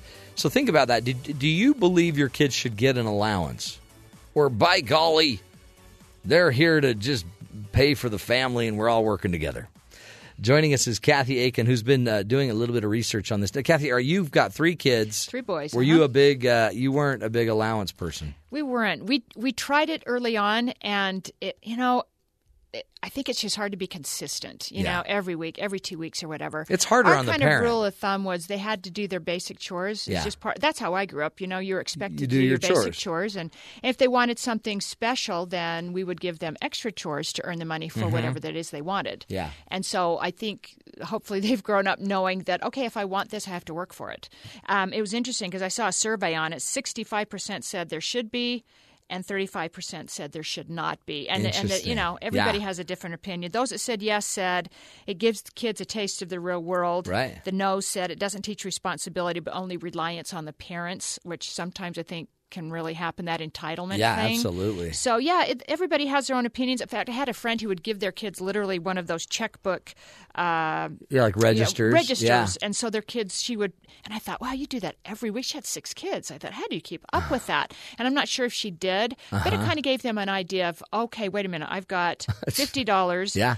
Okay, this is going to cost me 10. I only have 40 left. So it kind of gave them an idea of, okay, I do have to budget. See, but that becomes now mom and dad are the banker that they have to now stay on top of that with That's every the child. hard part. But that probably is the lesson, right? That's the reason we would want to do it. Exactly, to teach them responsibility. They with need their money. You're going to spend money on them anyway. Right. But it might be more valuable if you could just say, you've got your money. Right.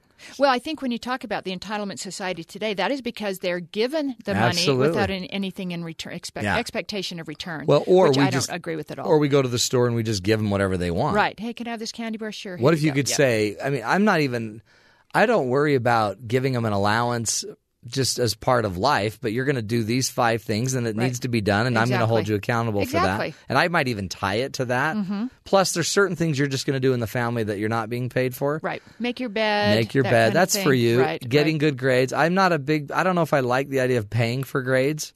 I don't. I mean, because people, I know people do it, but they have to do it for the right reason. Right. And eventually, if you're not going to get good grades for yourself, there's a day you're not going to be getting paid for your grades. Exactly. And so you may as well learn that as soon as you can.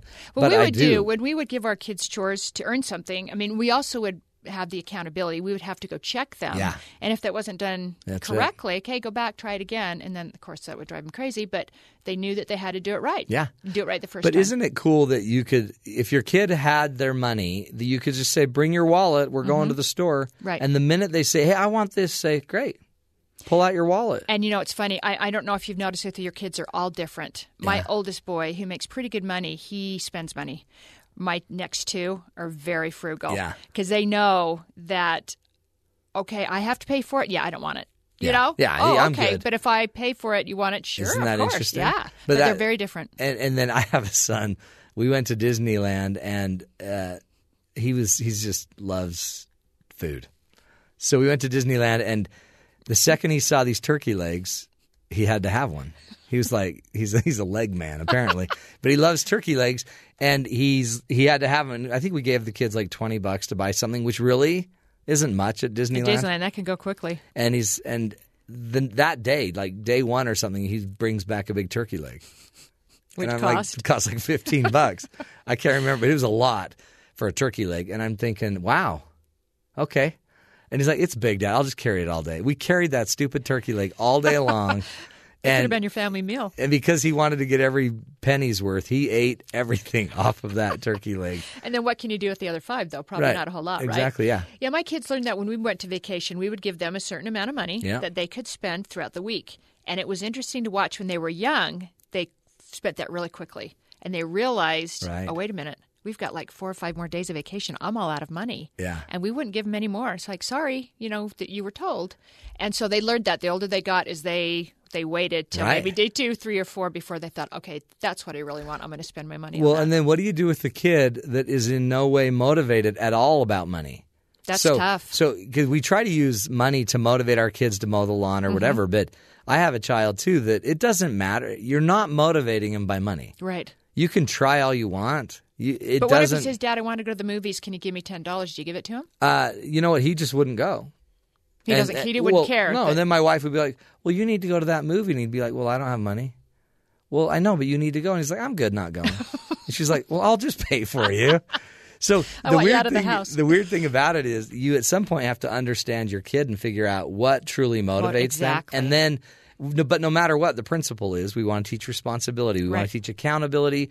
We want to teach that they're kind of an owner in their life, that they're empowered, they're a steward, they have money. We always teach our kids that if we give you $10, you're going to pay some of it in tithing for the church, right? And you're gonna because you got that money through the blessings of God or whatever. So I mean, it's a lot. But then I think about it too, and then parents are overwhelmed because I've got to teach 6 kids that are all different. All of these principles in different ways. Right. So instead, we just fall into a routine called allowance. And we think allowance automatically teaches that when it doesn't. Yeah. I think for some it does work. I think Absolutely. it does. They are able to understand, I'm going to get $20 this week for everything I do. Yeah. And next week I'm going here and here and here, and I have to pay for it myself. My father, it was funny, would always say, Dad, do you have some money so I can go, whatever? He'd reach into his pockets every single time, and he'd have like a dime and a nickel and a few pennies, just joking that, here's all I have. But it taught me a valuable lesson. It's like, don't come to me. Yeah. Figure it out. Yeah, figure it out on your own. And we had to. We really had to work for our own money. And it's very different today. I mean, I look at the kids today, and their expectations are far different than my parents were of us. Oh, yeah. Very, very differently. And I almost wish we could go back to those days, because that entitlement mentality is really hurting the kids today. It really is. Oh, it really is. They get out of high school and think, well, wait a minute. You're not paying for my college education? What? Yeah. No, what? Dad, when are we going on a cruise? Exactly. I'm like, what? Yeah. Well, as soon as you want to pay for it. That's the perfect dad answer. I don't know. You got the money? You got the money? We go out to dinner, and I always look at my kids, and I'm like, should I get this one, or do you guys want to get this one? Yeah. And they look at me like, you get it. I better always get it, know Dad. you're going to get it, right? But I guess that's the key to this is be individual enough that you understand what their needs are. Mm-hmm. Come up with unique solutions for each kid. And don't ever assume that the principle's being taught just because you're implementing something. Right. Make sure – I always say make sure the water's getting to the end of the row. Mm-hmm. Make sure that if we're going to do allowance, that responsibility is being learned. Right. And that accountability is being learned. The great moment is when you don't pay them. They're expecting the money. They do a half-baked job on their chores. Mm-hmm. And you say no. Yeah, you're not getting it. Here was the expectation. I remember when my kids were going into high school, and they asked me to drive them to a friend's house before they had their license. And we literally drove into this neighborhood of multi-million-dollar homes. And I look at my son and I said, wow, I hope you're not – don't compare. Don't compare. Don't compare. And that's hard. No, my kids because do that my a oldest lot. boy had friends, all of them. Oh, yeah. Literally, their parents would give them a credit card and – unlimited money. And I said, wow, okay, don't expect that's not happening here. That's not how mom and dad live, folks. Sorry, wrong neighborhood. Yeah. Good job, though. Good parenting advice. Kathy Aiken's her name. Headlines of the game. We're going to take a break, come back, do the news, do the headlines, more stuff next hour on The Matt Townsend Show.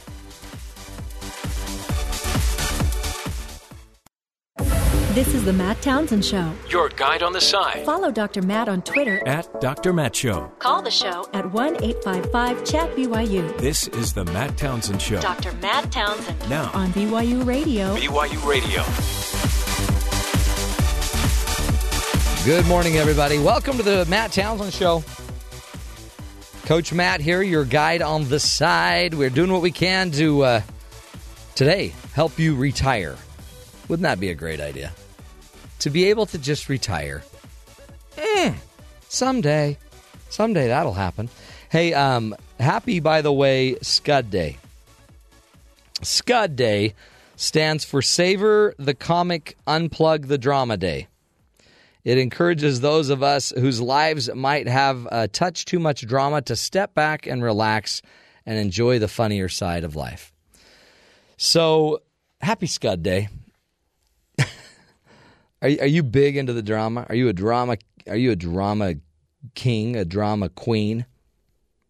Well, then savor the comic. Unplug the drama day. It's a great celebration. I'd probably get on Netflix, or I'd go get on YouTube and find some funny videos of people taking a really good fall. That ought to just lighten the load. Oh, humans are pathetic, aren't we? We love watching people fall. And we're gonna be celebrating Scud Day all hour. Don't know what we'll do, but it'll be for sure. It'll be something that won't create drama. We're also going to be talking with Jim O'Donnell, who is going to be sharing some of his insights about retirement. He has actually written the book called "The Shortest Book Ever on Saving for Retirement." That's great. That's a book I would read. The shortest book ever for saving for retirement. And you think about it, you have a lot of opportunities to save, and many, many of us aren't even trying. We're not trying. According to the American Benefits Council, nearly 80% of full-time workers have access to employer-sponsored retirement plans, 80% of us. But in spite of these offerings, 31% of non-retired respondents say that they actually have no retirement savings or pensions at all. So 80% have access, but 31% don't even have retirement. So what they do is they either don't participate in the plans or they do participate and then they actually borrow against their plans and use the money. So we're going to talk retirement. And I'm not trying to start a revolution. I don't want a lot of you to quit and go retire now. But man, wouldn't it be nice if you could?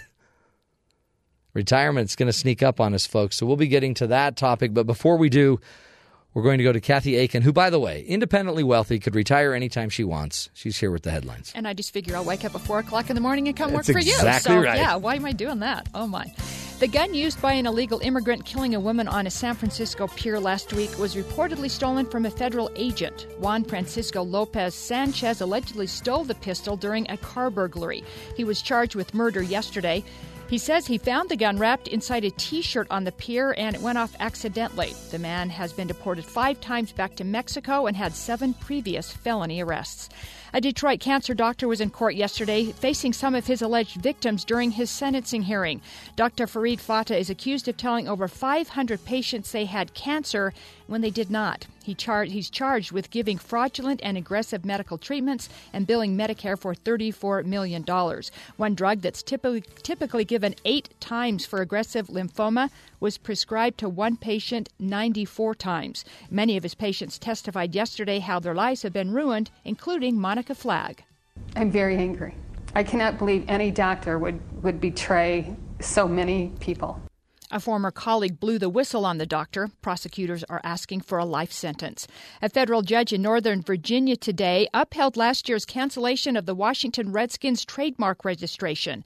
For more than 20 years, the Redskins have been fighting to keep the trademark, a name that's faced strong opposition by Native Americans. The team is expected to appeal this morning's ruling.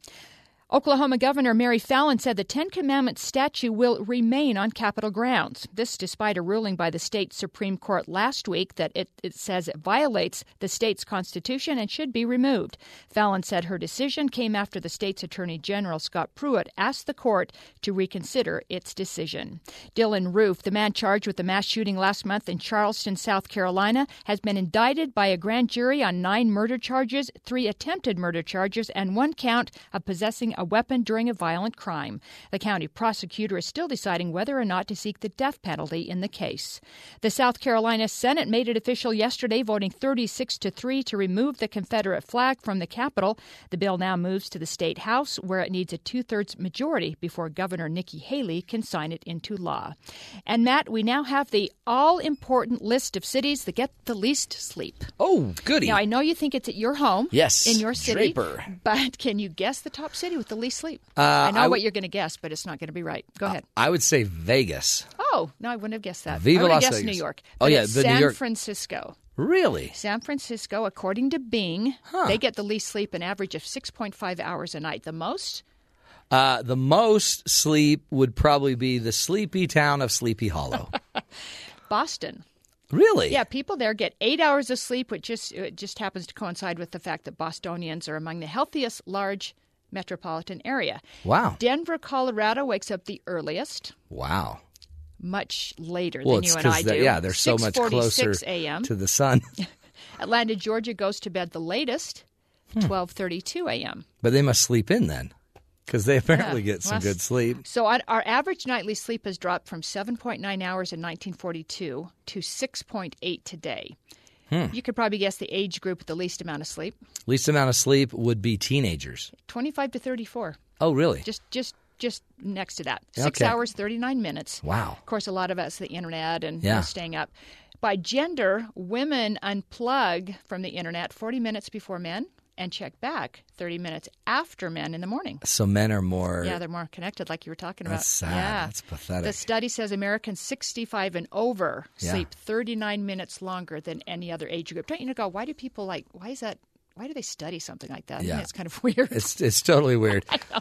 But It's that's very important. That's interesting. So, because we've had sleep experts on the show, and you need like 7 to 8 hours. Right. And it's just not happening It's in not my happening. life. No. Well, that, like you say, the smartphones, I mean, oh my goodness, they're just so connected, that distraction. They can't go to sleep. So they're getting less sleep. And then when I leave here, I go to my other office where I work with clients. And interestingly, I used to try to sleep on my way there.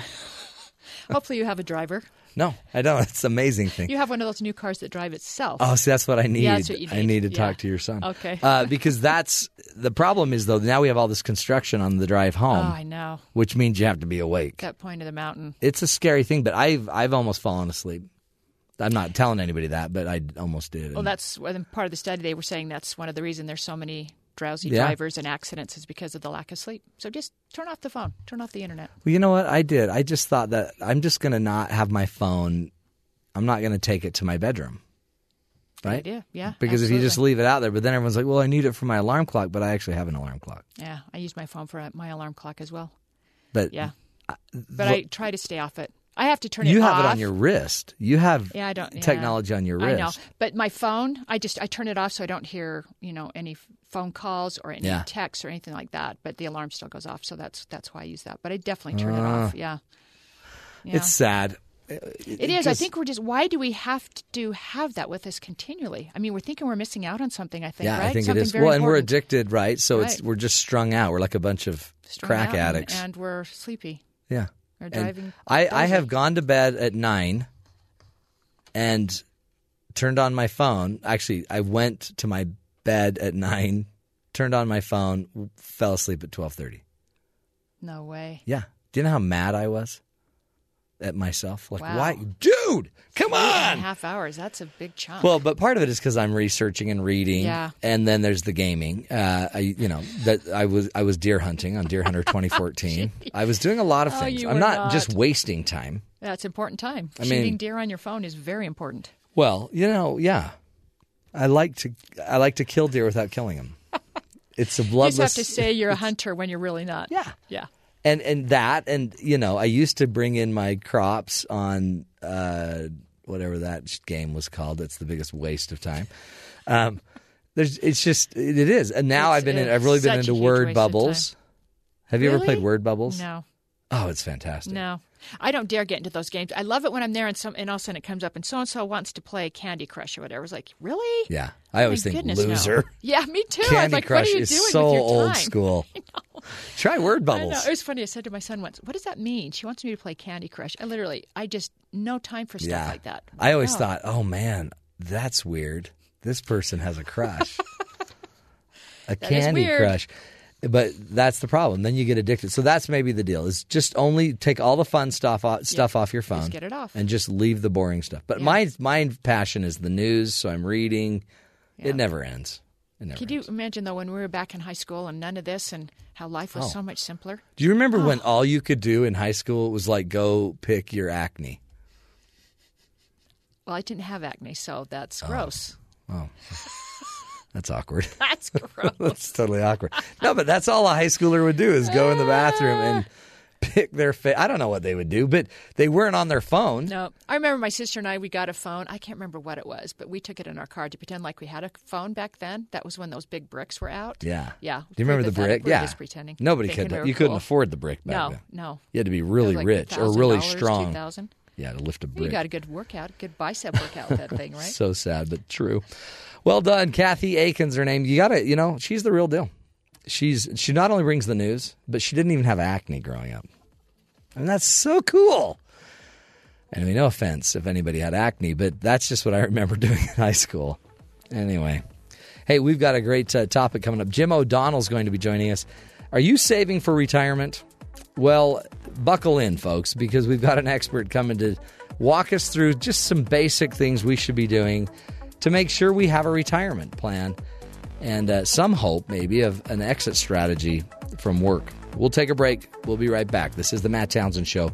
You're listening to us right here on BYU Radio.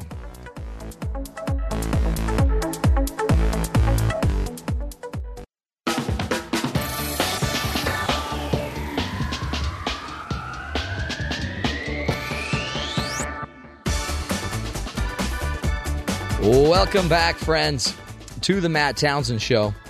So again, about a third of the population in the United States has retirement or savings. They have a savings. Do you? Do you have money in savings? And how long would it last you? And are you prepared? Are you getting ready for retirement? Are you setting your life up in a way that you can retire? We're going to be talking right now with Jim O'Donnell, and Jim O'Donnell is he is a professor at Huntington University, a business professor and an economics professor.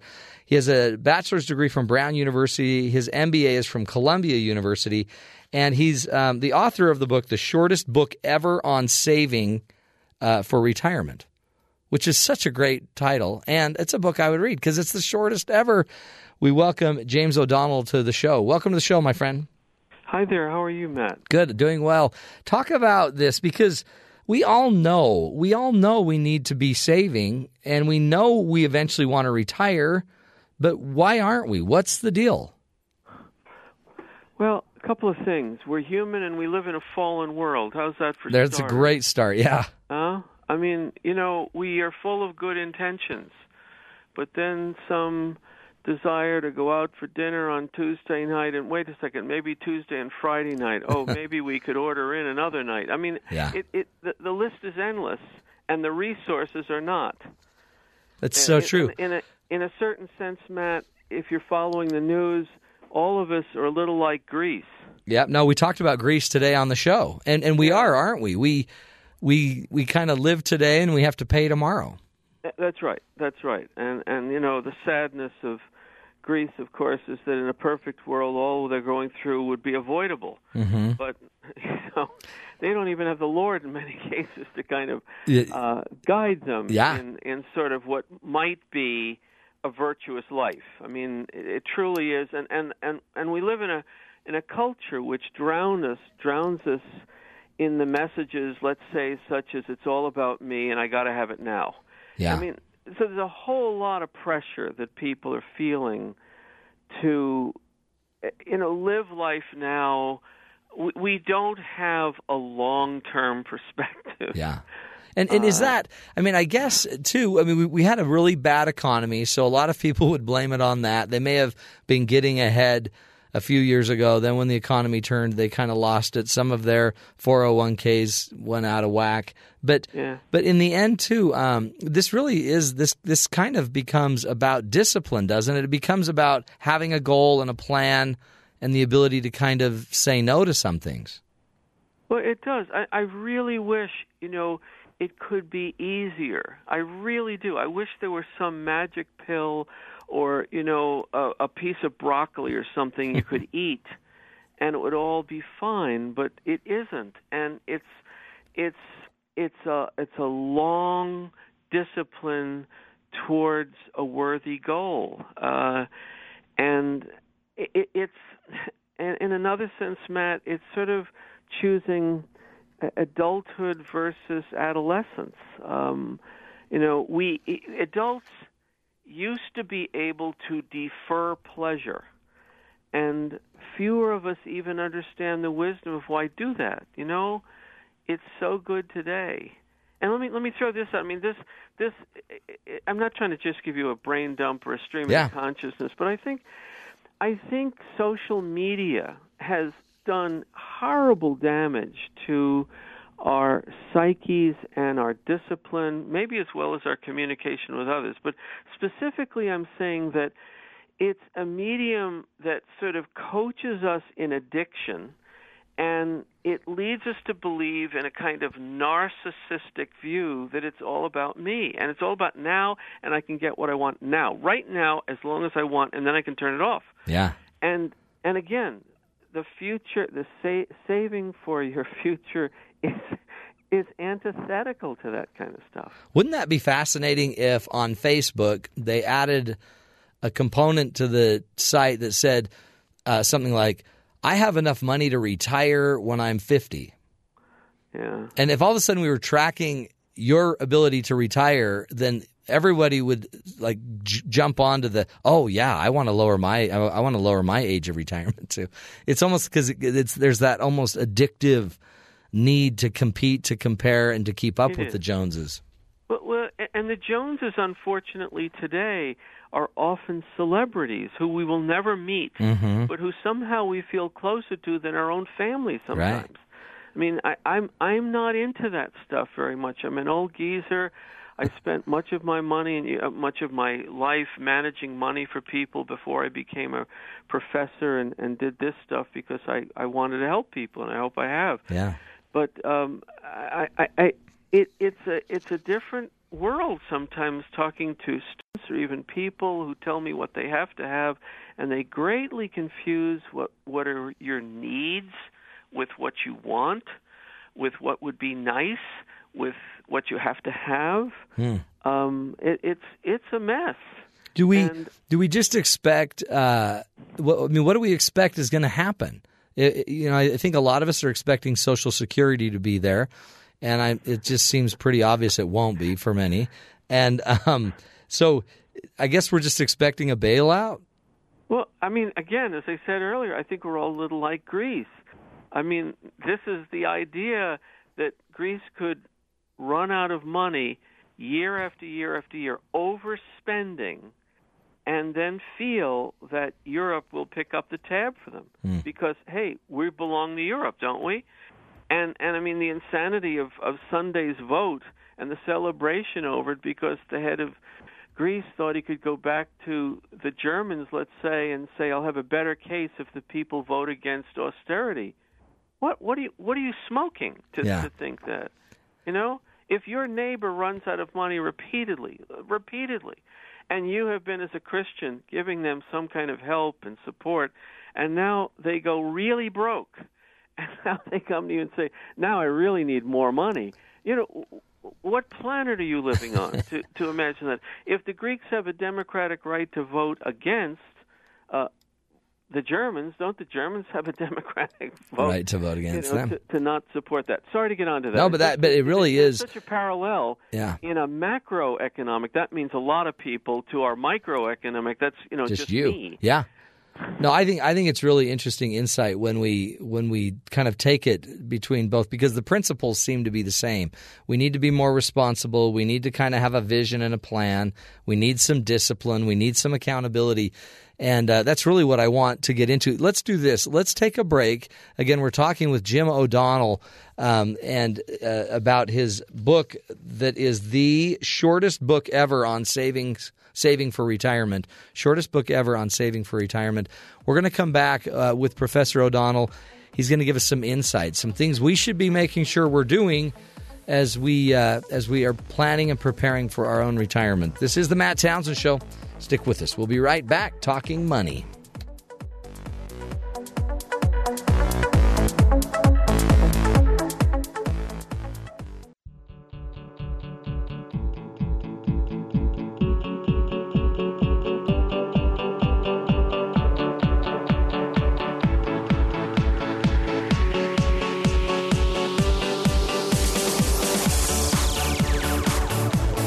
Welcome back, everybody, to the Matt Townsend Show.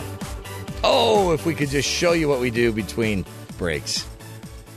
Staying young, celebrating today's great holiday. You may not even remember because we brought it up at the first of the show. Today is Scud Day. Scud Day. Scud Day stands for Savor the Comic, Unplug the Drama Day. So have fun, get the comedy out, get rid of the drama day. Scud Day.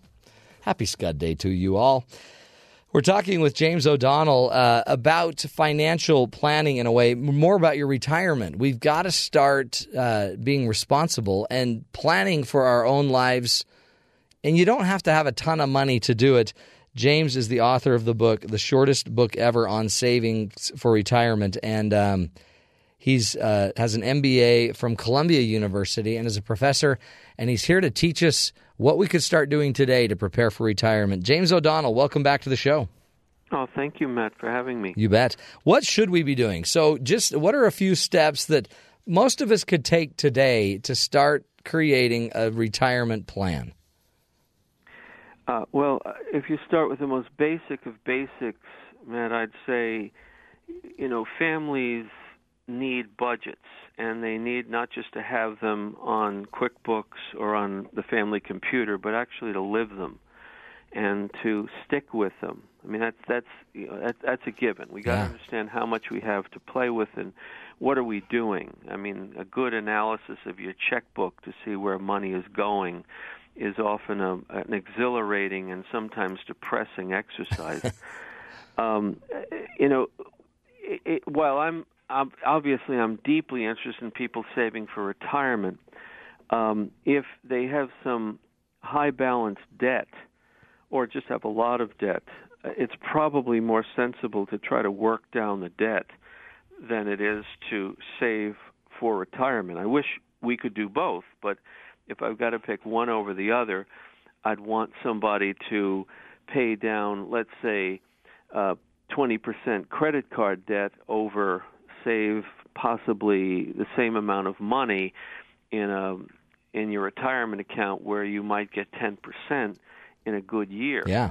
So I mean, it's necessary to kind of kill the things that will kill you faster rather than make money on that which hopefully will tide you over in the future. So if you can take down the debt a little bit or take down the debt, then that might be a better plan than just aggregating a savings, right? Well, I mean, if you've got a lot of debt, that has to be addressed first because that will eat you. That's a great piranha. Right. That is gnawing at your bowels, that you really have to handle. If, on the other hand, there's a glove, beyond having a glove, another point is if you have a job where your employer has an employee match in your retirement plan, by all means, I hope you would do whatever is minimally necessary to get that free money, if you follow what I'm saying. I mean, some employers may give you 3% of your salary, whatever. But some may say, well, we'll give you 3 if you contribute 3. Okay, then contribute 3 and pay down debt with the rest. And if your debt is not great, then do more than that. But I'm just trying to balance a couple of things that oftentimes are playing out in people's minds at the same time. How do I walk and chew gum in some sense? Well, I'm saying sometimes you got to do one versus the other first. Well, and that might be hard, right, at first. So if I haven't been in my company's retirement plan, and then I go and I enroll and I'm in the 401k and I'm having the match, that might impact my income right now. I mean, it'll eventually benefit me. It's my cash flow is going to be gone a little bit. But if I can get over that, right, and adjust, then all of a sudden you're now accruing finally. Well, that's right, Matt. And of course, that what you're saying is the perspective of a 24-year-old, which you probably are, Matt. No, I'm actually not. That's the sad thing about this whole thing, Jim.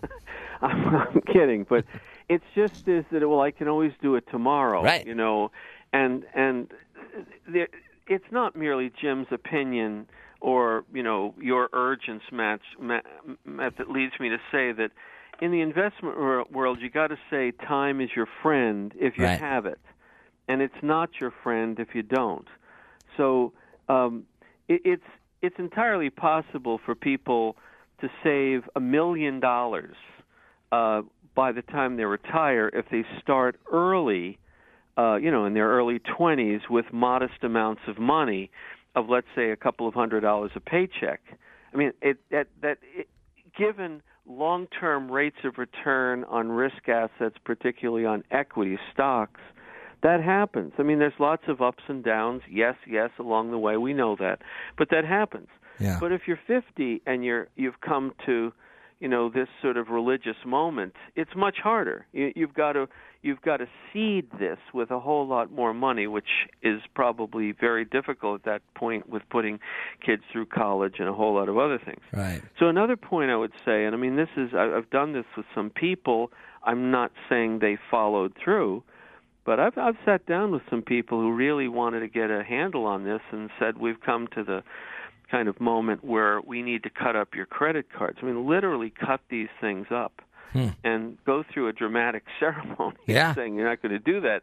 If you're going to buy something, you're going to pay cash for it. I mean, that's it. That's it. And, I don't know how to do a budget. Well, budgets can be all kinds of things, or budgets can be things that in the kitchen you keep, a dozen envelopes, and on one it says food, and one it says gas, and so forth. And you put, every paycheck I put, to put this in there and put that in there, and so forth and so on.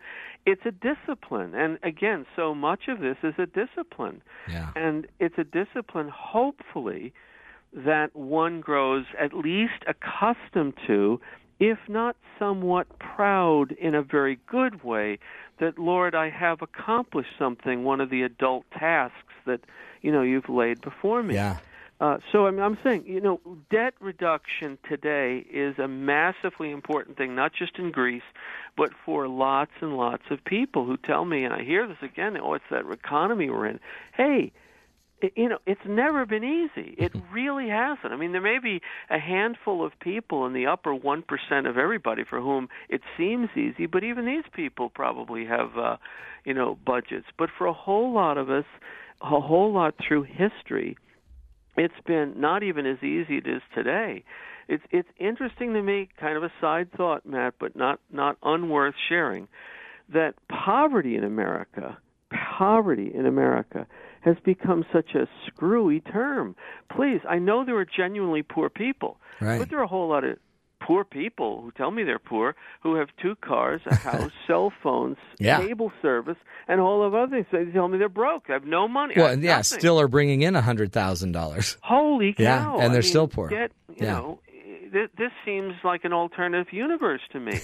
I mean, we have a way to work through that if you have the will to. Yeah. And people, again, throughout the ages. I mean, think of farmers 200 years ago. What did these people do? They didn't have any money. Literally, they had just crops. Maybe if I give you a little wheat, you could give me a pail for my milk. Right. I mean, it was a whole lot different. Well, I mean, I think that's so much more. No, I think that's the key when you think about it, James, because it's discipline, it's a plan, and it's kind of just and if you're not born into it, and if you don't have a spouse that naturally does it or was raised that way, then you've got to go figure it out together. So I appreciate your insight, I really do, and I wish we had more time to just keep exploring it. But as you're out there in listener land, take some of that advice that Jim's given us and grow some discipline by just starting with a basic budget. Pay down your debts first if you can, if you've got them. But then you might have to make some difficult decisions. Even get to the point maybe of cutting up those cards. Interesting advice. We're going to take a break, my friends, and when we come back, visit our guys down at BYU Sports Nation, find out what's coming up on their show today. Stick with us. It's just getting exciting. This is the Matt Townsend Show on BYU Radio.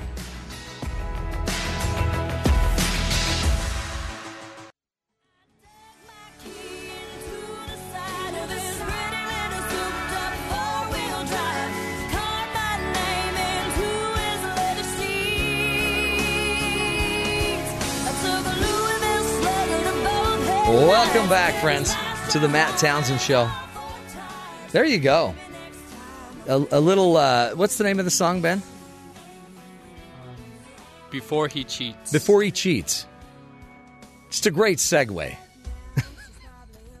As we go to our good brethren down BYU Sports Nation. Hello, gentlemen. What in the world? Carrie Underwood. You know before why? He cheats. Before He Cheats. Hey, is Jerem with you? Yeah, Jerem's with me. I thought Jerem would be singing that. No, here's why. Don't get mad.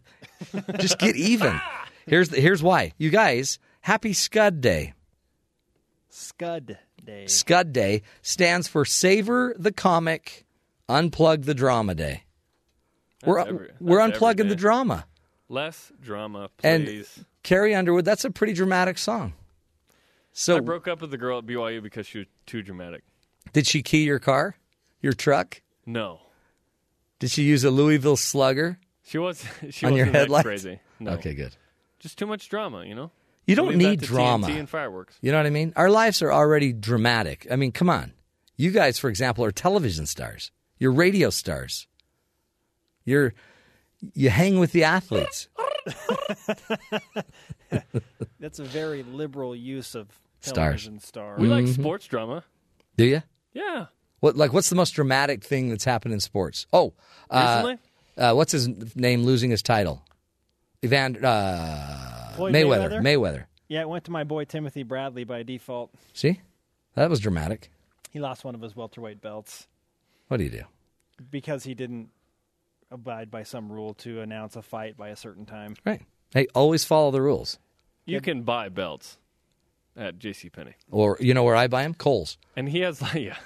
Because he has lots of money to buy it with. Well, speaking of money, Kohl's has Kohl's Cash, which is like free money. I love Kohl's Cash. I do too. It's like the stock market. Kohl's? What is Kohl's Cash? Teach me. You spend money, and then they just give you free money to come back and buy more stuff. Like you buy $1 million. It's like this. You buy $100,000 worth of stuff, and they give you $80,000 worth of Kohl's Cash. Are you buying an entire Kohl's?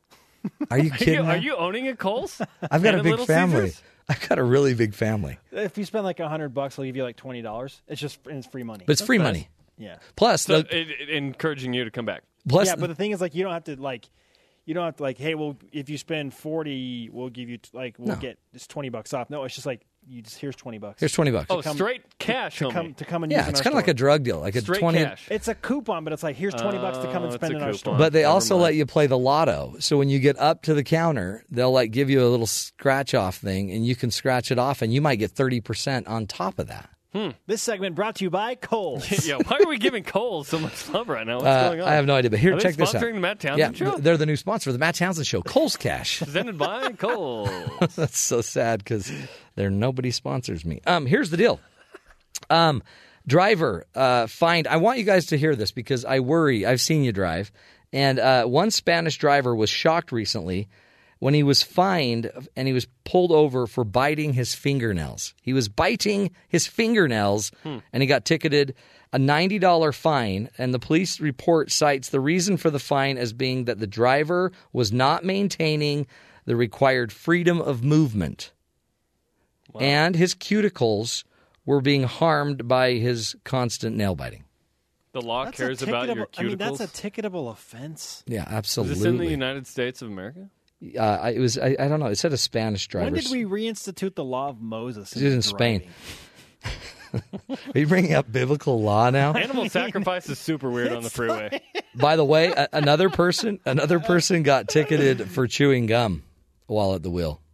No way. Yes, way. That's Spain. I agree with that one. So be grateful. You were chewing your gum and it was annoying me. Hey! Here's a $90 ticket. Your music stunk. Ticket.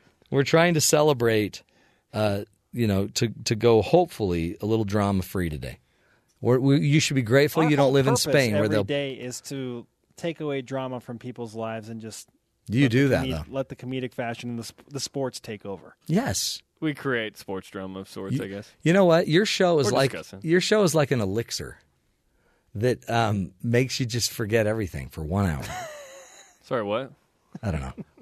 Listen. You need to come into the show lucid. Okay, that's true.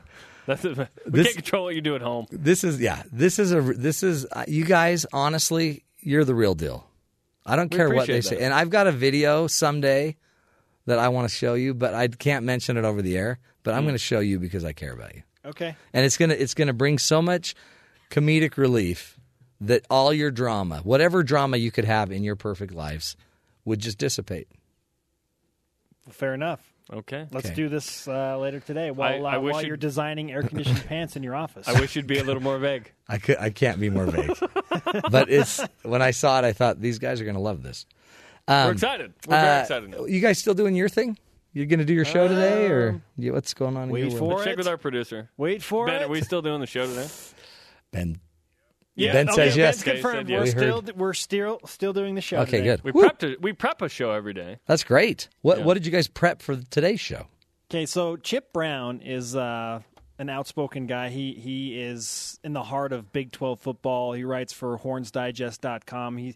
He's a guy that makes waves in the media on the scene of college football. Yeah. Okay, so he comes up with this out of the blue scenario, but when you look at it, it's not so out of the blue. And what it is he has projected that in 9 years, college football could become just 6 divisions, not conferences, just geographic divisions that would result in reestablishing regional rivalries. Ah, cool. One major TV contract a la the NFL, so billions of dollars involved. Okay. and a 16-team college football playoff, and you think, what in the world is this guy, Yeah. what's he eating, smoking, whatever. Is drinking? is this legit? He said that after several conversations with notable people, this is becoming more and more likely to happen sometime in the next decade. So you have to wait for the TV contracts to be up. So Yeah. this would be like 2024. So it's out there a little ways. But guess what? It's July 8th, Matt. Yeah. It's Scud Day. It's Scud Day. So we're discussing realignment stuff, of course. Of course. It's always about it's realignment. interesting. And BYU would be invited in his situation into one of those 6. Yes, one of the 6 divisions. Yes, because there are 65 P5 teams, including Notre Dame, but to make it an even 66 so he can have 6 11-team divisions, he has invited BYU. He even said, congratulations, BYU, because I need 66 teams. You're invited. And not Boise State. Oh, wow. So there you go. I mean, I like it. That's a cool idea. It's out there. It's way out there. But let's pitch it really because, cool. even if it's 10 years out, let's just keep pitching it because you never know. We may need that one. I thought there wouldn't be a college football playoff for a long time, and that was those 2 semifinal games were the most viewed cable TV events of all time. That says it all. Huge. Yeah. And when those numbers come in, it's inevitable that will only expand. So his 16-team college football playoff, really, I see happening at some point in the future. There's a great Onion video related to March Madness along these lines where they say they expand the tournament to 4,056 teams. and then they, like Dallas Roberts Academy. The New Jersey truck driving school is involved. All that. It's really funny. The dental school. This isn't the video you were teasing us about, was it? That's awesome. You guys, see, that's a great topic. Go in, hammer it, make it happen, and then I'll bring you a video to watch. Fantastic. But really, keep up the good day. And remember, Scud Day. No more scuds. Be scudless. Okay. Okay. We'll Take care. that. Peace out. Have a great show. Remember Thanks, who you Matt. are. Return with honor. Good stuff. Wow. Interesting. That would be really cool. If all of a sudden you're just down to 6 divisions, or whatever we're calling them, 11 each, that's pretty neat. And, BYU would get in. But, that's scary because when there's only one spot left, it could go to anybody or the highest bidder. But BYU's got a ton to offer there. Hey, as you know, we like to wrap up the show and we like to give you a hero of the day. A lot of times you don't hear very many heroes. You just hear a lot of the negative news. Today, Townsend's hero of the day is Boiling Springs High School, the entire high school of Boiling Springs, Alabama. After hearing the sad news about their school janitor, this community of students came together to change her life. For the last 20 years, Brenda Hurst has been the head custodian of Boiling Springs High School. She has dedicated all of her time and money to help the students at this school, not only to have a clean facility, but also a brighter future. And about a year ago, an unfortunate incident resulted in Hurst's home being burnt to the ground, leaving her without a place to live. And upon hearing the news, Boiling Springs principal Chuck Gordon said he immediately called the student council together. He said she always was there for the students. She found herself hurting, and it was our turn to give back to her. The student council then banded together, began finding sponsors around the community to help buy Hurst a mobile home to live in. But once Mike Raven, executive director of United Carpenters for Christ, read about Hurst's story, he went to Principal Gordon and offered to build her a home. I mean, how cool is this? With the help of volunteers from all over the community and Carpenters for Christ, Hurt has now received a new home, complete with features she never had before, including a washer and dryer and air conditioning. Hurt has already stated that she will thank the community by making batches and batches of her famous banana pudding. It's a lot of pudding, she says, but I love them like they love me, and I don't mind. How cool is that? A bunch of teenagers get together and raise the money and think, we'll just get her a trailer, a mobile home, and that'll get her started. And then everybody else steps in. The power, folks, when we work together to change the world is immense. And when we have to stick it out on our own, and that's the scary thing. We live in a community and a society where together we can become something pretty amazing, and yet so many times we end up fighting just for ourselves. And if you fight for yourself too much, you might get to a situation where nobody wants to play ball with you. Nobody wants to help you Nobody wants to help you become, part of the community and heal from your own trials and troubles. So let's make sure we're looking after each other. And again, a major shout out to Boiling Springs High School of Boiling Springs, Alabama. Congratulations on being our hero of the day. It's good to have people to look up to, right? It's good to know that there is good in the world. That's the goal of this show, is to help you see the good in the world, give you the tools to live longer, to love stronger, and to lead a legacy on this great earth. Thanks for joining us. We'll be back tomorrow. More great ideas and tools right here, 9 to noon Eastern Time on the Matt Townsend Show. Until then, take care and make it a good one.